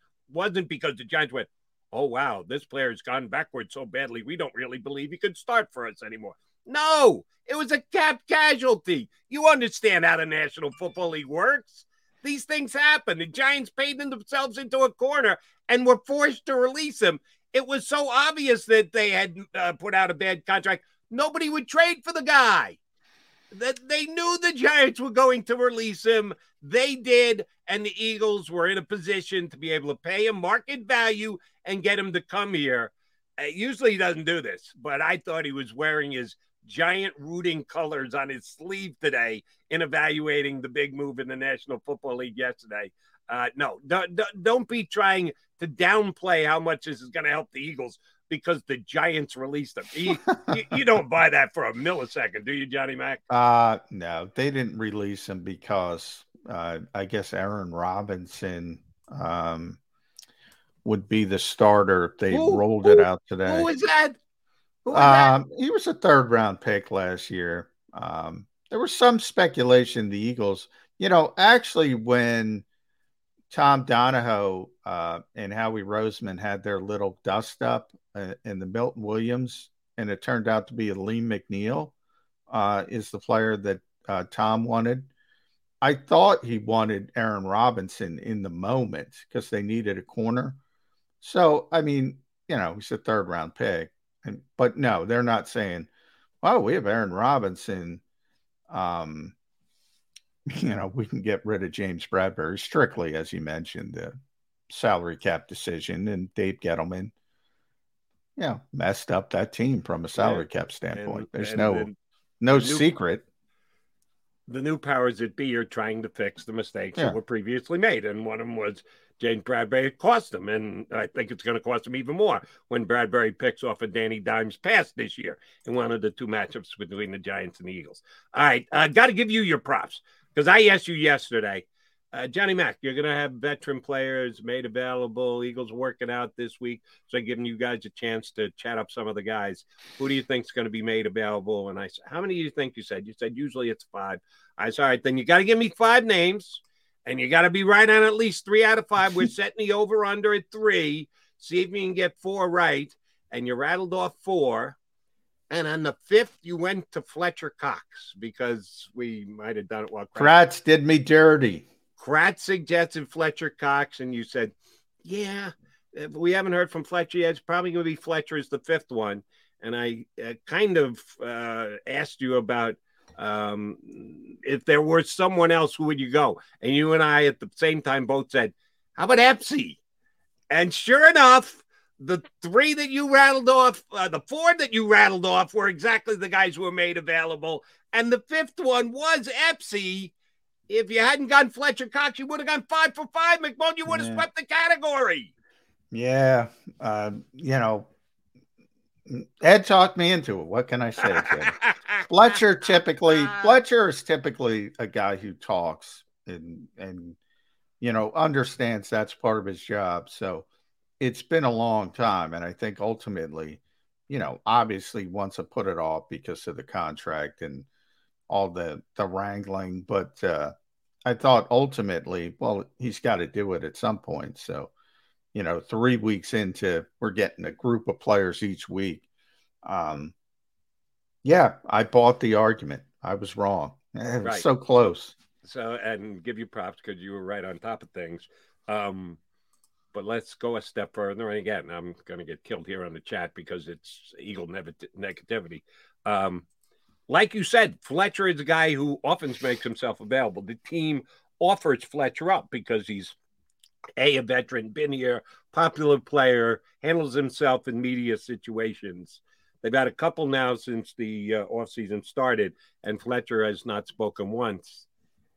Any bad blood that he is not happy with the fact that he was really talk about being released. It's like, Fletcher Cox was released by the Eagles. Oh, but then they turn around and re-sign him for $14 million. So do you think that maneuvering under the cap had something to do with it? Yeah, I think so, Peter Schrager.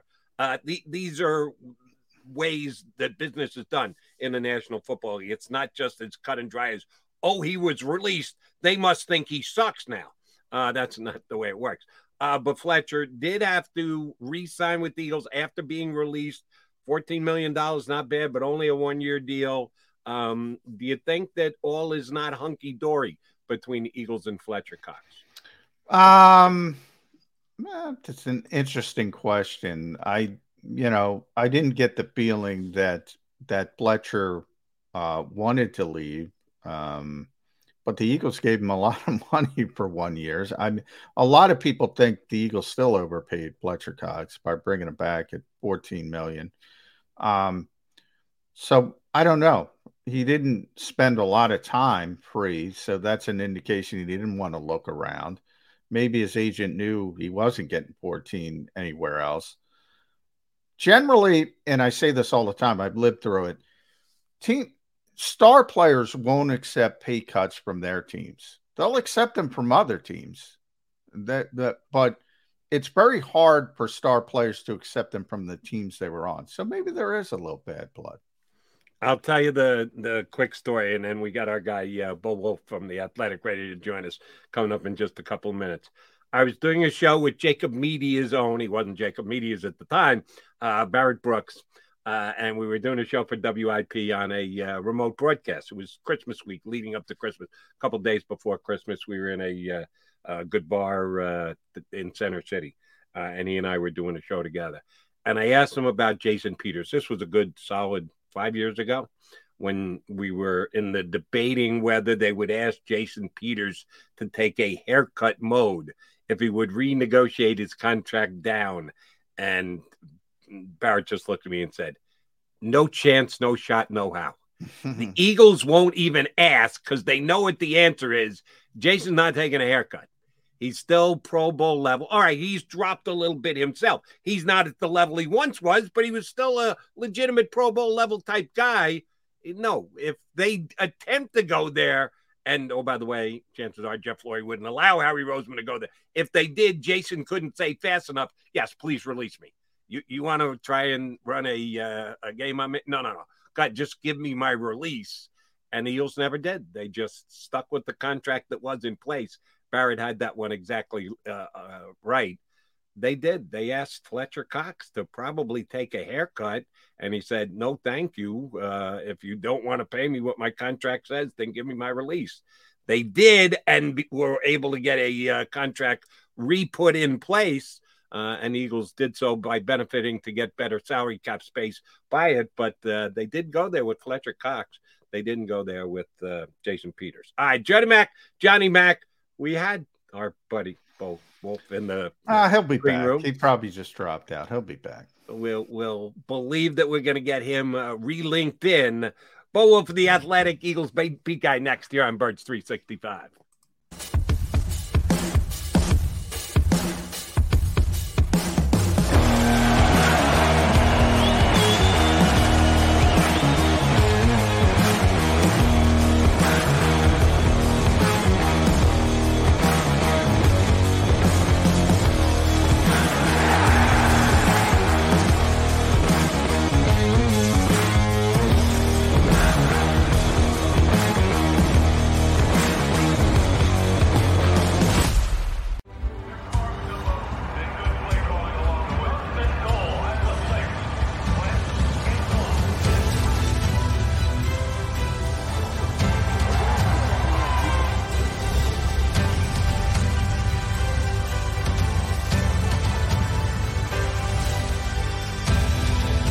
Field of life, First Trust Bank is there for you.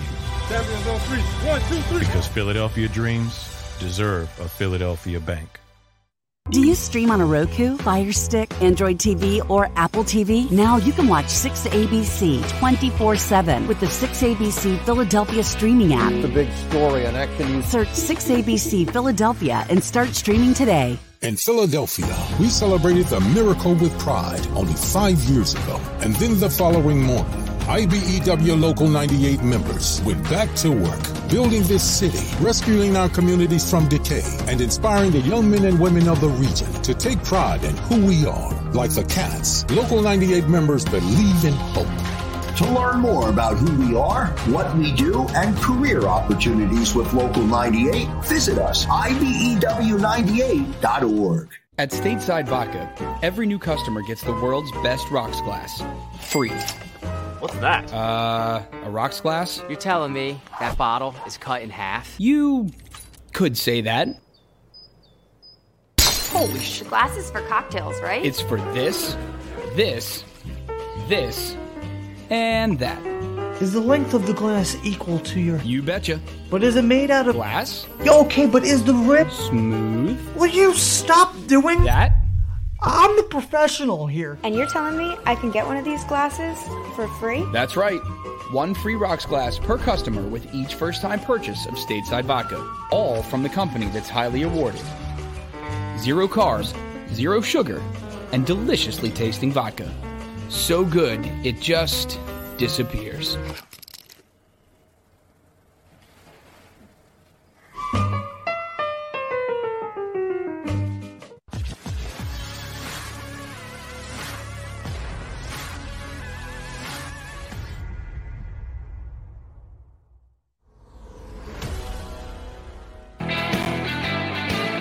Appreciate your streaming on in here on Birds 365 with Mac and Mac, McMullen and McDonald. We got one of the best who cover the Eagles day in and day out. He does it for The Athletic.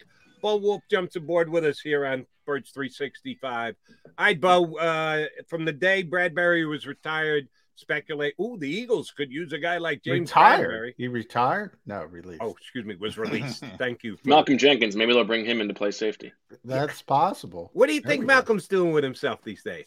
He's got plenty to do. I mean, the one thing that always struck me about Malcolm is that nobody made more use of their time that I've ever met than Malcolm Jenkins. So I'm sure that he's still very busy with all of his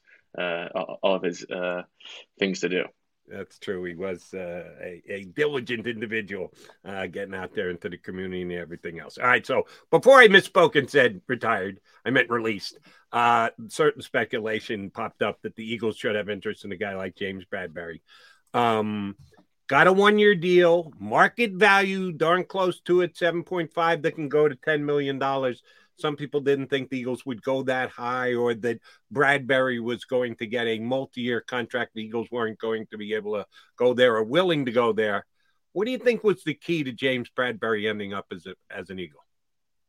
Yeah, I was sort of like the contrarian in me when he got released was like, well, obviously the fit makes sense with the Eagles, but I was thinking that, maybe some other team like the Chiefs will be a little bit more win now, a little bit more willing to pay a premium. And that's my mistake for not remembering that the Eagles are always, the most in win now mode of anybody. So it made sense. It's an obvious fit. I think, the opportunity there's he gets to step right into an easy starting job, and there's not going to be a lot on his plate. To play opposite Darius Slay, I think is a good opportunity for him. It's an easy scheme fit for him. He's a zone corner through and through, and this is what he's going to be asked to do. And the Eagles gave him what is a reasonable deal. The Giants are still paying him too, so now he gets to play a year, maybe rebuild his value, and go back into the market next year at 29 years old. Maybe get one more shot at another big money deal. Bo, one of the funnest things you and Zach do at The Athletic, read Bo at theathletic.com with Zach Berman. You grade each move. So I haven't checked this out yet. I want to know what the scale you guys use for James Bradbury. And I don't know if you know, but the Giants have struck back by signing former Eagles corner Mike Jacquet. I saw that. Some of the longest arms in the game, Michael Jacquet. Longest arms in I don't know if that's going to affect your grade, but first I want to scale and where you guys went with it. Well, this is a sort of a concerning development for Zach because it seems that I'm rubbing off on him too much, which I think is a bad thing because the scale for James Bradbury was on the berry scale. We go. What that type of berry? Sense. And this is like the second time in a row where Zach and I have had the same answer. We both gave it a blueberry. And so I feel like it is not good for Zach in the long run that we're starting to think alike. You made a really interesting point there, and I want to get you to zero in on it even more. You're right in that when the player made the decision and they reported that there were upward of 11 teams that had interest in him, I kind of poo-poo that number because you don't know how interested they really were. Every team should be calling just to see, right? Exactly. Any degree of interest. Yeah. 30 teams should have been. If he's better than one of their two starting cornerbacks, you're kind of obligated to call and go, "Hey, James, how would you like to play for us?" Right? Or hey, is there any chance that he wants, he's got family in Detroit and wants to be here for $4 million? You might as well make the call. What else are you doing? Yeah. Exactly. Yeah. That's why I don't think that's that big a deal. But you made an excellent point in that he comes in here to the Philadelphia Eagles and he's CB2, which has been a phrase that's been created over the last 5-6 years. We need to rank each player at each position, and hey, I'm guilty as charged too. But he is CB2 for the Eagles behind Darius Slay. There aren't that many teams where he is CB2. I'm sure that of those 11 teams, there were some that were having him as CB1, and he would have walked in as their best corner and drew the assignment when they make a decision to go man-to-man and you're going to match up against the other team's best wide receivers. There could have been places that he could have gone and done that. He's not going to be asked to do that here in Philadelphia. It's a calculated risk because you probably aren't going to get beat as often. You're going to probably be able to put up good numbers, which will look nice. But other teams, when you go back out into free agency next year, are going to go, yeah, but you want CB1 numbers, and you didn't play CB1 last year. You played CB2. You played in a zone defense in Philadelphia. Did James Bradbury make the right decision for James Bradbury? I think he made the right decision for the Eagles, but did he make the right decision for himself if one of the goals is a better contract next year? Well, I think, if you were to really play out the CB2 thing, you would imagine that means more balls probably get thrown his way. And maybe that means more opportunity for interceptions. He had to get a bunch of interceptions 2 years ago. So maybe that's what he's thinking. I think more likely what he's thinking is the Eagles offered more money. And so that's in the end, that's what you do. And then you believe in yourself as a player, you're going to go out and prove it. So my guess is I think oftentimes a lot of these decisions are overthought from the outside, and it really comes down to who paid, who gave the extra quarter, basically. Right. And I do think it was multiple years in Kansas City or Las Vegas. He's probably in Kansas City or Las Vegas, but the way it affects the Eagles defense, Bo,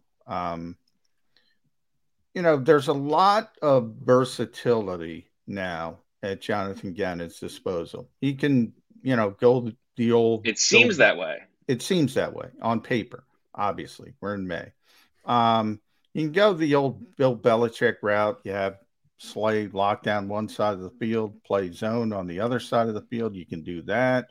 We talked about the uniqueness of Hassan Reddick up front, and they can be multiple 3-4. Everybody's focused on 3-4 versus 4-3. Who cares? Everybody plays variable fronts. We got linebackers now for the first time in recorded memory.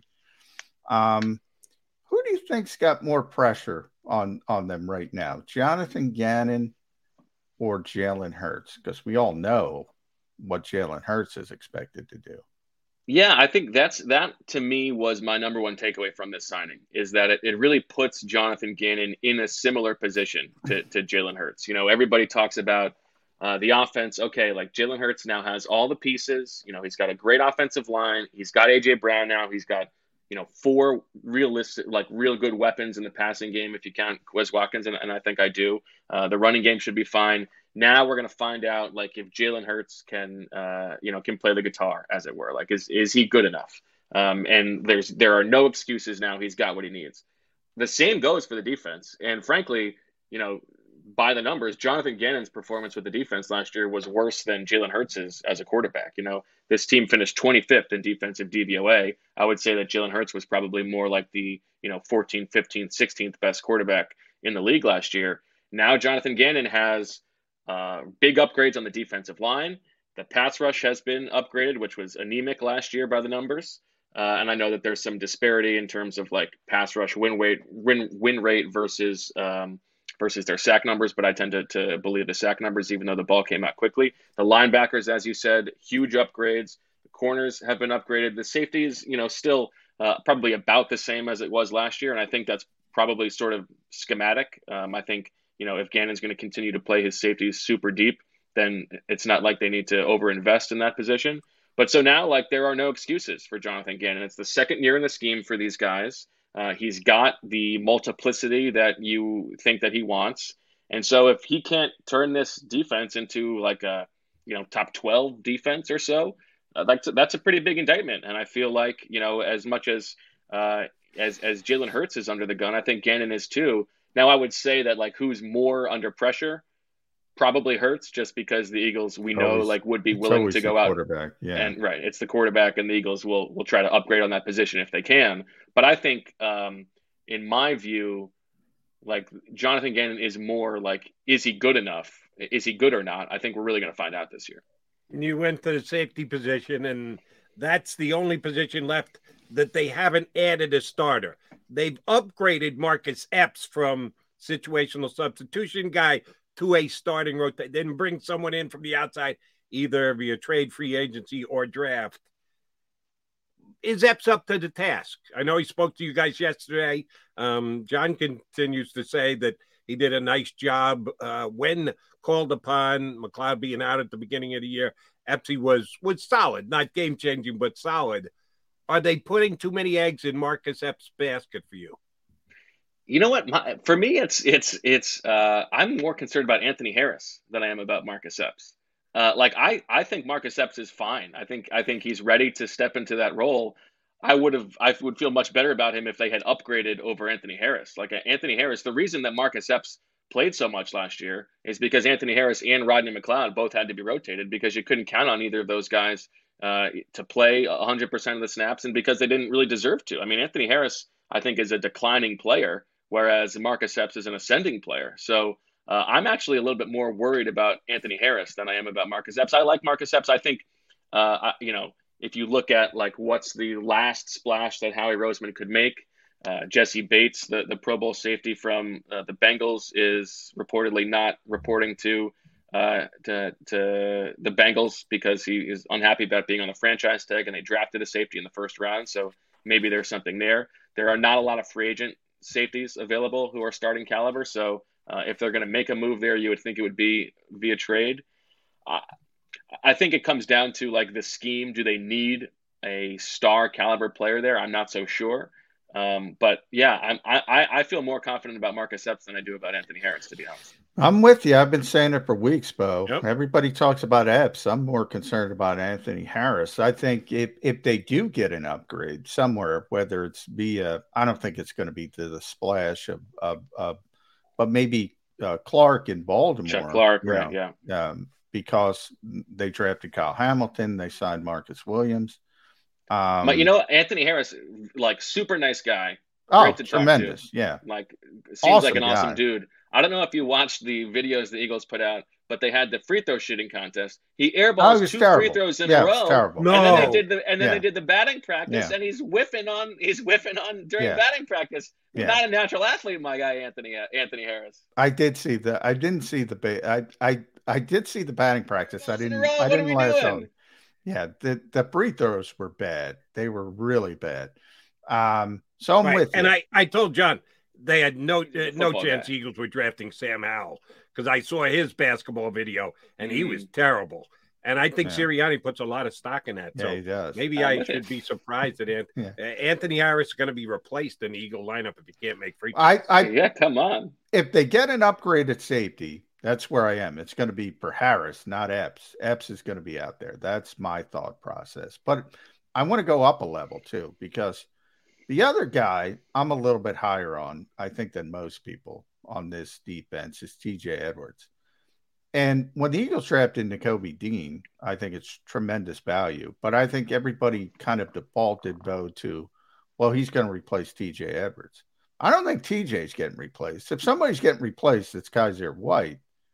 And the Eagles didn't pay him. I mean, we've been down this road with one-year deals with linebackers. I think Kaiser's a lot better than the LJ Fords and the Paul Warlows and the Corey Nelsons of the world. But we've been down this road at linebacker before. Where are you on TJ Edwards? Did you see Nakobe Dean and said, okay, he's going to replace TJ? Yeah, I think I'm sort of with you. Maybe just a notch below. I mean, I do think that he is a somewhat limited player, and it's not like the problem with the Eagles defense last year was how deep those linebackers were playing, right? And they were just allowing those short completions, and part of the reason I imagine is because of TJ Edwards' athletic limitations. I like TJ Edwards. I think he's a good player. I'm with you that if I'm going to guess who's going to play more snaps, it's probably Edwards over Kaiser White. And I think this is one of those, like, Sheil Kapadia will always say he hates when coaches say it's a good problem to have. That means it's not a good problem to have. But I do think like 3 linebackers, like there's enough room for 3 linebackers to get snaps, even if you're playing base nickel. I'm sure that those guys can rotate enough. And, whatever the concerns about Nakobe Dean's shoulder are, maybe you take a few snaps off of his plate and bring him along a little bit slower, see how he's doing. And I'm with you, like the Kaiser White thing, it's just worrying to me that the Chargers let him go because, they were willing to spend on their defense. It seems like they like him. He had a very good year. And it was not a lot of money that he got from the Eagles. So why is it that they were able to get him? That's, anytime a guy signs in free agency, you're always trying to figure out why is it that he was available? Why did the other team let him go? And so, I am a little bit concerned about that. Still, it's good value. And I don't think there's any question that like this top 3 is as good as they've had probably at least since the Super Bowl year. Well, Kaiser White's here because it's the homeboy coming home. We all heard him say he grew up as an Eagle fan, went to the game. Yeah, from Emmaus. Dying to put on the Eagle green. Yeah. That's why he's here. McCungy's own Kaiser White. Sounded good, so I'm buying it. And here's how I would look at the linebacker play breakdown. If it were me, if I were Jonathan Gannon, and I just happen to believe Jonathan Gannon and I will see it the same. Where does Nakobe Dean fit the best? Where does he look the best? They'll use him in both different positions and get a read on wherever he plays the best. That's whose plays he's cutting into for me. If he's doing all things being the same, maybe I fall on he'll cut more into Kaiser White. But if they're not, if he's better in the middle, well, then TJ Edwards is going to pay the price because I just think his upside is better than either of those other 2 guys. So whatever works best for him would be where I would deploy him the most if I were Jonathan Gannon. I hope it works that way. I think it might. I do want to ask you one more question about Chuck Clark. There were rumors floating around that the Eagles talked to them about Jalen Reagor, and it was actually the Eagles who wouldn't want to do a 1-for-1 deal for Jalen Reagor. You don't buy that for a millisecond, do you? No, I find that hard to believe. I feel like if you guys were willing to offer a 10-minute spot in exchange for Jalen Reagor, I think the Eagles would take that. I don't know how he can be he can be. You're right. Yeah. I think he would hold out for a 20-minute spot. Though. He can be slow. He can be slow to accept losses on public failures like that. Yeah. But just, let's be honest. Like he's at best the 4th receiver. And like, if you could get off his guaranteed money for this year of his contract as a 1st-round pick, I think you would be and then wild. You're getting a proven starter at a position of need. He's got to make that deal. If that was on the table, you can't turn that down, can you, Bobo? I find that hard to believe that would have been the case. Yeah. I don't. Plus, Chuck Clark, a full sentence All-Star. We got to love that. Yeah, full sentence All-Star. Yeah. Philly guy too. You get everything with Clark. It just makes too much sense. I didn't believe that reporting a little bit. Do I think Howie probably called like the 11 teams who made a play for James Bradbury? Right. Howie called and the Ravens said, I think he would trade him for Michael Jacquet. Yeah, Mike Jacquet. Mike's got length. We know that. So good for Mike Jacquet, by the way, going up the turnpike in the New York Temple Giants, guy. We always root for Temple guys. No, he's not a Temple guy. No. Louisiana Lafayette, was it? Yeah, I think it's now just called Louisiana. Oh, I think. All right. Yeah. He is a former wide receiver. So there you go. My bad. Yeah. Nick Sirianni. It's a little bit surprising to me that because of, I think, all the talk about the defense and what we mentioned, all the expectations now with Jonathan Gannon. And with the offense, it's about Jalen Hurts and can he play the guitar, as you said.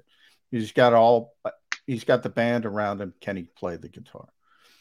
Nick Sirianni, a year into this, kind of skating through everything, isn't he? But everybody's fine with Nick Sirianni.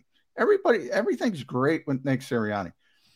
No, I like Nick. I think he did a good job. I think he was the best rookie head coach. But are you a little bit surprised that everybody's sort of defaulting to, hey, we got a good head coach? I guess so. I mean, I think that is the ramification of what you said, that he was the best rookie head coach last year. I mean, they definitely exceeded expectations. He was able to change the style of the offense to take advantage of what they had. I think he sort of deserves, the goodwill here. Now that said, they go out and lose the first 2 games, then Oh yeah, then it changes. Yeah, then it changes. We're going to be if they lose to Carson Wentz or Doug Peterson. In those first 4 games, or Deuce Staley and Halapoulivanti Vaitai. Yeah, that's true as well. I think he sort of deserves that goodwill. Now, it's to the same point we were saying about Jalen Hurts. You've got all these pieces on offense. Let's see what he can do with it. Let's see what Sirianni can do. Does the offense change? I think we all want to see, is the offense going to look more like it did in the first half of the season in terms of the run pass disparity than it did in the second half of the season? Or are they going to go back to pounding the run? And I'm curious to see what kind of wrinkles they draw up. We heard before last season that one of the emphases of the Sirianni offense was, getting the ball in space, that yards after catch stuff. And that was not really a big part of the offense last year. Maybe A.J. Brown changes that dynamic. I'm just curious to see what it looks like. But I do think that Sirianni has sort of, earned the goodwill, at least for one off season. Now, one follow-up to that, Bo. Do you believe for 1 second that Nick Sirianni is on board or is sort of one of the leaders, at least, of this scale back and off-season work? Because I do not believe that for a second. There are 2 teams in this league with no mandatory minicamp. And I think it was Zach who asked the question at one of the draft ones of Howie, and he kind of quickly shoveled it off to Nick. I don't believe for 1 second. It might be right. The Eagles might be ahead of the curve. It might be the way to go because I don't know how much you accomplish in off-season work anyway. But I've yet to meet the football coach, I say this all the time, that doesn't want to practice. I only bring this up because if he's getting ordered to do these things and he is a good coach, at some point there's going to be a pushback. Or am I jumping to conclusions too early? Yeah, I don't know. I haven't done the digging on that, but I mean, he is a player's coach to begin with, right? And so I think that he is the kind of guy who's willing to listen to his guys. If you listen to Jason Kelce talk about it, he said, I think on the Chris Long podcast that, he wouldn't still be playing if it was like Doug Peterson practices. They were practicing all season long. His body at the end of last year felt much better than it had. And I think that Sirianni is probably willing to, see the bigger picture, see the long view here. That means more to me than getting the time on grass, as Doug used to say about the spring. Got to get the grass done. Yeah, if your guys are going to be healthier and they're telling you that, I think that matters. Now, obviously, I would imagine the sports science aspect here plays a larger role. And Sirianni's probably willing to listen. And also, the proof is in the pudding, right? So if this is what they were telling him last year, and maybe he was bristling a little bit, he wasn't sure, but then he saw the results play out over the course of the year, I think that he probably is willing to be on board with that. All right, Bo, although we are Birds 365, we tackle league issues as well, and I appreciate your acumen about the National Football League, so I do want to run this one by you and get your take. Our pal Josina Anderson, who was never proven that she got information from a said Eagle wide receiver about the way things were in the Eagle locker room, but we all believe what we believe. Josina Anderson yesterday came out and said an NFL executive mentioned to her that the NFL may follow suit with Major League Baseball, that Trevor Bauer got a two-year suspension because of problems off the field, violence and the like. And that the NFL may want to use that as a guideline for Deshaun Watson, that he could get 2 years suspension. The Browns already made the deal. They already gave him the money. Now they might not actually have to pay it. They may get to keep it in their pocket, but I think, don't they still have to pay him if he gets suspended? They don't have to pay him his salary, but it's structured as it's all bonuses anyway, so they're paying him. He's still getting paid. Yeah. Thank you, John. Thanks for the correction. Yeah. He'll lose the salary, which is what, veteran minimum, and everything else he's already gotten up front. So Deshaun won't be hurting for cash, but Cleveland could save a couple bucks. They don't care about that. They're going to have someone else out there playing quarterback. Now, they signed Jacoby Brissett during the offseason, and they got a quarterback still on the roster who's everybody's been wet. Baker Mayfield, gotta go. It's going to happen any day now. He's still there. Could Baker Mayfield be the quarterback of the Cleveland Browns this year? That's interesting. His personality does not seem to me like he would accept that. Not that I know him that well, but I would imagine that he's still bristling and pissed off at everybody. Now maybe that means that he would, he would like to play the sort of the major league card and just, go out there and flip the bird to the front office while he's playing quarterback. That could be fun. And it does seem like if someone was going to trade for him, they probably would have done it already after the draft, right? If it was going to be Carolina or Seattle, it doesn't seem like those teams are super interested. So maybe now the Browns are waiting to see if a quarterback gets hurt. But geez, I mean, if Deshaun Watson gets suspended for 2 years, I think I usually don't give Roger Goodell any credit. So if he does that, then I would have to give him a little bit of a tip of the hat because he has not done that in the past. No, I would be stunned if they set that precedent. But at least Baker could extend that lease at First Energy Stadium for a couple more years. But he already lives there. So lives there. So doesn't have to. That's where I was going. That's why Bo is great. At Bo_Wolf. Read him at theathletic.com/Billy. Last one for me, Bo. How was the swoop shake yesterday? Saw you walking out. Gave EJ and I the swoop shake tip of the cap. How was it? It tasted like a Shamrock shake, I would say. That was a lot of shake. I did not. That was a lot of shake. That was a lot of shake. That was a lot of shake. Messy too. I'm gonna. Yeah. I don't want to. We should say this is the Wawa Eagles partnership. Let's give them the credit since they gave us the shakes. Eagles Autism Foundation can get the Eagles PR left that for us. And no heads up though. Like I almost didn't go into the trailer. I would have missed my shake. I would say I would give it 3 spoons out of 5. Very nice. All right, 3 spoons. I'm gonna go 4 because I was nicer. But Jimmy Kempski wasn't there, and there was a swoop shake. So I'm hoping somebody picked that up. Yeah, I feel like a lot of shakes went unnoticed there. A bit of a waste of the swoop shakes. But Kempski missed out, huh? And I would have to go straws over. Was it spoon worthy? Is that what you're telling me? You're right. It was more straw. It was more straw than spoon. It was straw. It was straw. I don't need it. If I have to use a spoon, then it's not my favorite shake ever. But how about you don't like a Frosty from Wendy's, Jody? No, I want to be able to take it through the straw. If I'm going to get then I'd actually rather have ice cream. If I'm going to use a spoon, give me some soft ice cream. I'll go there instead. Okay. We are glad whenever we go to Bo Wolf for hopping aboard with us here on Birds 365. Mr. Wolf, our pleasure. Thank you very much. We'll have you back on in a couple of weeks. Thanks, guys. Thanks. Bo Wolf here with us on Birds 365. All right, we come back. Got a couple more loose ends to tie up. He's John McMullen. I'm Jody McDonald. We're Mac and Mac on Birds 365.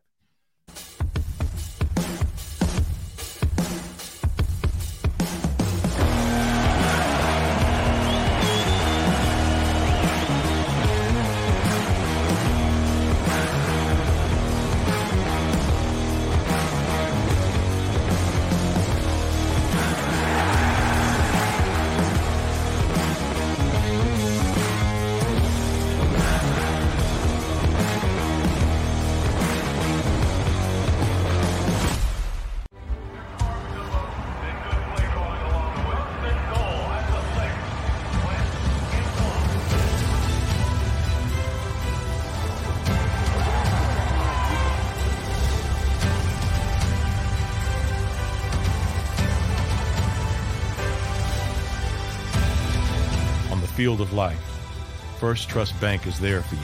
Champions on three. 1, 2, 3. Because Philadelphia dreams deserve a Philadelphia bank. At Action News, we cherish every moment, and it's our profound responsibility to bring you closer to your world. Never miss a moment. Trust the people at Action News. In Philadelphia, we celebrated the miracle with pride only 5 years ago. And then the following morning, IBEW Local 98 members went back to work, building this city, rescuing our communities from decay, and inspiring the young men and women of the region to take pride in who we are. Like the Cats, Local 98 members believe in hope. To learn more about who we are, what we do, and career opportunities with Local 98, visit us, IBEW98.org. All right, did you know I was the mommy slam dunk champion? Really? Yes, really, don't sound so surprised. Let's see it. Oh, you're ready. All right, here we go. Let's hear the crowd. So go to right, I go to left, fake a mom. Mama, go up, up, up. She did it. Again? You can't avoid gravity, but United Healthcare can help you avoid financial surprises by helping you compare costs and doctor quality ratings. United Healthcare. At Stateside Vodka, every new customer gets the world's best rocks glass, free. You're telling me that bottle is cut in half? You could say that.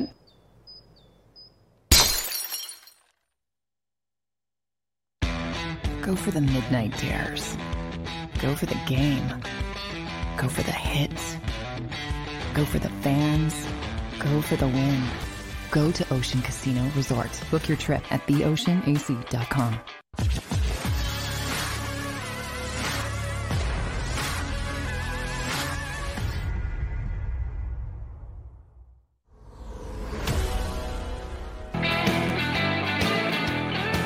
Johnny Mac and Jody Mac. Your Mac and Mac guys here on Birds 365, coming down the home stretch of a Thursday get-together, a day in which, at least for my money, pleasantly surprised. I'm taking the lead of all my fellow Eagle beat guys. There weren't too many people who were projecting the Eagles were going to sign James Bradberry. I was one who clung to the hope that was going to happen because I was a big fan of the player, and they did get the job done. Market value, not team friendly, not overpayment, at least my estimation.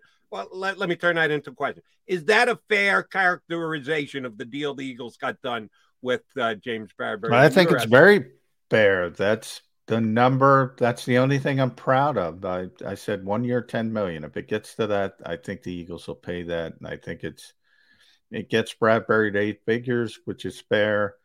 Yeah, I think it's fair for both sides. Right. And there was some speculating that the Eagles either didn't have the money or wouldn't go there. I thought they would. They did. Good for Howie Roseman. Glad he got that done. Can they make it 2 days in a row? This is something I brought up with Bo. And I don't know that you and I ever asked it to you as a direct question. You know that I brought up Chuck Clark shortly after the draft because they went out and took Kyle Hamilton. They already signed Marcus Williams, the Ravens had. So Chuck Clark seemed to be an extra piece, starting safety last several years on very good Raven defenses. Would they make him available? And the rumors, of course, start because it only makes sense that the Eagles would inquire about him. But there were actually some reports that they offered, the Ravens asked for Jalen Reagor, and the Eagles said no. I don't know who came up with that or where that, in what world that would be the case. Is there any deal possible between the Eagles? Eagles, to me, would have to add a draft pick on top of it to get Chuck Clark.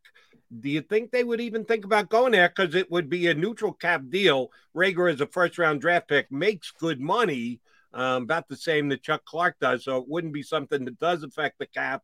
They had to fit Bradberry into their cap yesterday. Do you think they're willing to go there, Johnny Mac? And not that they wouldn't give up Reagor, but to add another defensive player and give up a draft pick in exchange? Do you think Roseman's got that in his I think he has proven that he is in his all-in mode.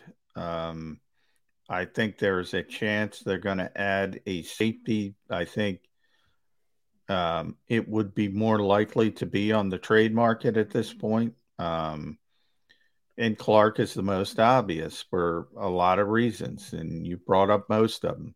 I do think if it's going to be, and the Ravens need a receiver. They got a bunch of tight ends, and they like to throw the football to the tight end, but you do need some receivers as well. And maybe they like the player. Going back to the draft, I think there's this ludicrous assumption that nobody liked Jalen Reagor coming out of the draft except the Eagles. It's just not true. He was going to be at worst an early second round pick, at worst, and probably a late first round pick. So there were plenty of teams who liked him. And maybe the Ravens they know he needs a change of scenery. Maybe they're the ones that give him the opportunity or want to give him the opportunity. But the Eagles are the one putting in the sweetener, not the Ravens. Right. I mean, it's not going to be, we're turning down Jalen Reagor for Clark straight up. I mean, that's absurd. Howie's good at his job. I say that, and I get a lot of crap for that. He is a little bit too stubborn. I brought up Zach Ertz yesterday on the show. Probably could have gotten more for Zach Ertz if he made the deal earlier. That one kind of blew up on him. I think there was a potential he adds a safety between now and training camp. Now, if you're telling me, is it going to happen before tomorrow's show? I'm always going to add a no. But as how we proved, man, he's ready to go at all times. This came together pretty quickly. Bradbury was not out there as long as some people projected he would be. So, again, tip of the cap to Howie Roseman. All right, if we make this the cutting edge, I gave you an under-over yesterday, and damn if you didn't come through. You almost swept the category, went 5 for 5, except your boy Fletcher Cox. Thanks, Ed Kratz. If I put this at the breaking edge, Jalen Reagor plus a 3 or Jalen Reagor plus a 4? Does it get done at Reagor plus a 3 for Chuck Clark, or do the Eagles hold firm and get him for Jalen Reagor plus a 4? Which of those two is more likely? I would say 4 is more likely. I don't think the Eagles would want to give up a 3. All right, so the Ravens say Reagor and a 3. You're saying no? Would I say no? Yes, I'm making you the general manager. You are Howie Roseman. At this very moment, John McMullen, you've got the deal. Picasso put it out there for you. It's on the table. We'll give you Chuck Clark. You got to give us Reagor and a 3. I would do it in a second, but I don't value draft picks as much as NFL teams value draft picks. And certainly not, I should say, I don't value less than first rounders as much as and especially when you get to the third round. Yeah, I don't care. What are the odds you're going to get? Chuck Clark was what, a 6th round pick? I don't even know. I think it was a 6th round pick. The odds are you get Clark in the 3rd round aren't good at all. So it's sort of, you see both sides of the fence. Occasionally you hit on later round picks, but the odds are against you. And for a league obsessed with odds and analytics, I don't understand why they value draft picks the way they do, but they do. So for me, yes. For Howie, no. Usually you and I look at this exactly the same, that I think there is an overemphasis on draft picks, but the way that this one just falls, it does make you stop and pause and think just a little bit more, because this year the Eagles got Nakobe Dean in the 3rd round. So you're being asked to give up a 3rd round pick. You go, okay, Reagor and Nakobe Dean? Oh, shoot, I can't do that for Chuck Clark. Yeah, but in other years, I would go, throw me in a 3rd. What's a 3rd round pick? Go ahead, give him a 3rd round pick. But, and I'll say this. Well, what if I said Reagor and Davion Taylor, as a 3rd round pick? But I would say this about Nakobe Dean. You and I are on the same page. I just temper myself more. Look, I think he's got tremendous potential. I think he's got tremendous value as a 3rd round pick. We haven't even seen him play it down yet. That's true. I know what Clark is. and he's still young. I think I know we got to go. I'm looking it up real quick. He's 27 years old, proven player. Same thing with A.J. Brown. A.J.'s even younger, 24. Different stratosphere with the money and all that. But what Nick Sirianni said about A.J. Brown, there's no projection here. There's no Nakobe Dean, for all you like him, Joe, it's a projection. It's still a projection. Clark, not to the level of A.J. Brown. You know he's a starting level player in this league. Right. Not a projection. So that's where I kind of am. We're both falling on the Snead position here. F those draft picks. I mean, a starting safety, that's something you need to consider. All right. We'll be back in 22 hours from now. Howard Eskin scheduled to join us tomorrow, Johnny Mac? The King, yeah. The King will be here at 9:20, I believe. It should be fun. I screwed that up, but that's behind the scenes stuff. And maybe a Chuck Clark trade. Yeah, neither John nor I think that's going to happen in the next 22 hours. But be back here just the same on Birds 365 in... You've been listening to Birds 365, the destination for the passionate Eagles football fan who bleeds green. If it's Eagles football, we're talking about it. Debate, inside the locker room, and guests that are some of the greatest football minds from around the region. We hope you enjoyed the show. We know we had a blast. Make sure to like, comment, and subscribe, and we'll be back soon. But in the meantime, hook up with us on social media at Jacob Sports. See you next time on Birds 365.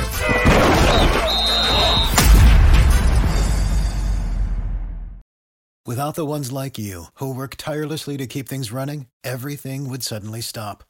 Hospitals, factories, schools, and power plants, they all depend on you. No matter the weather, emergency, or time of day, you're the ones who get it done. At Grainger, we're here for you with professional-grade industrial supplies. Count on real-time product availability and fast delivery. Call, click Grainger.com, or just stop by. Grainger, for the ones who get it done.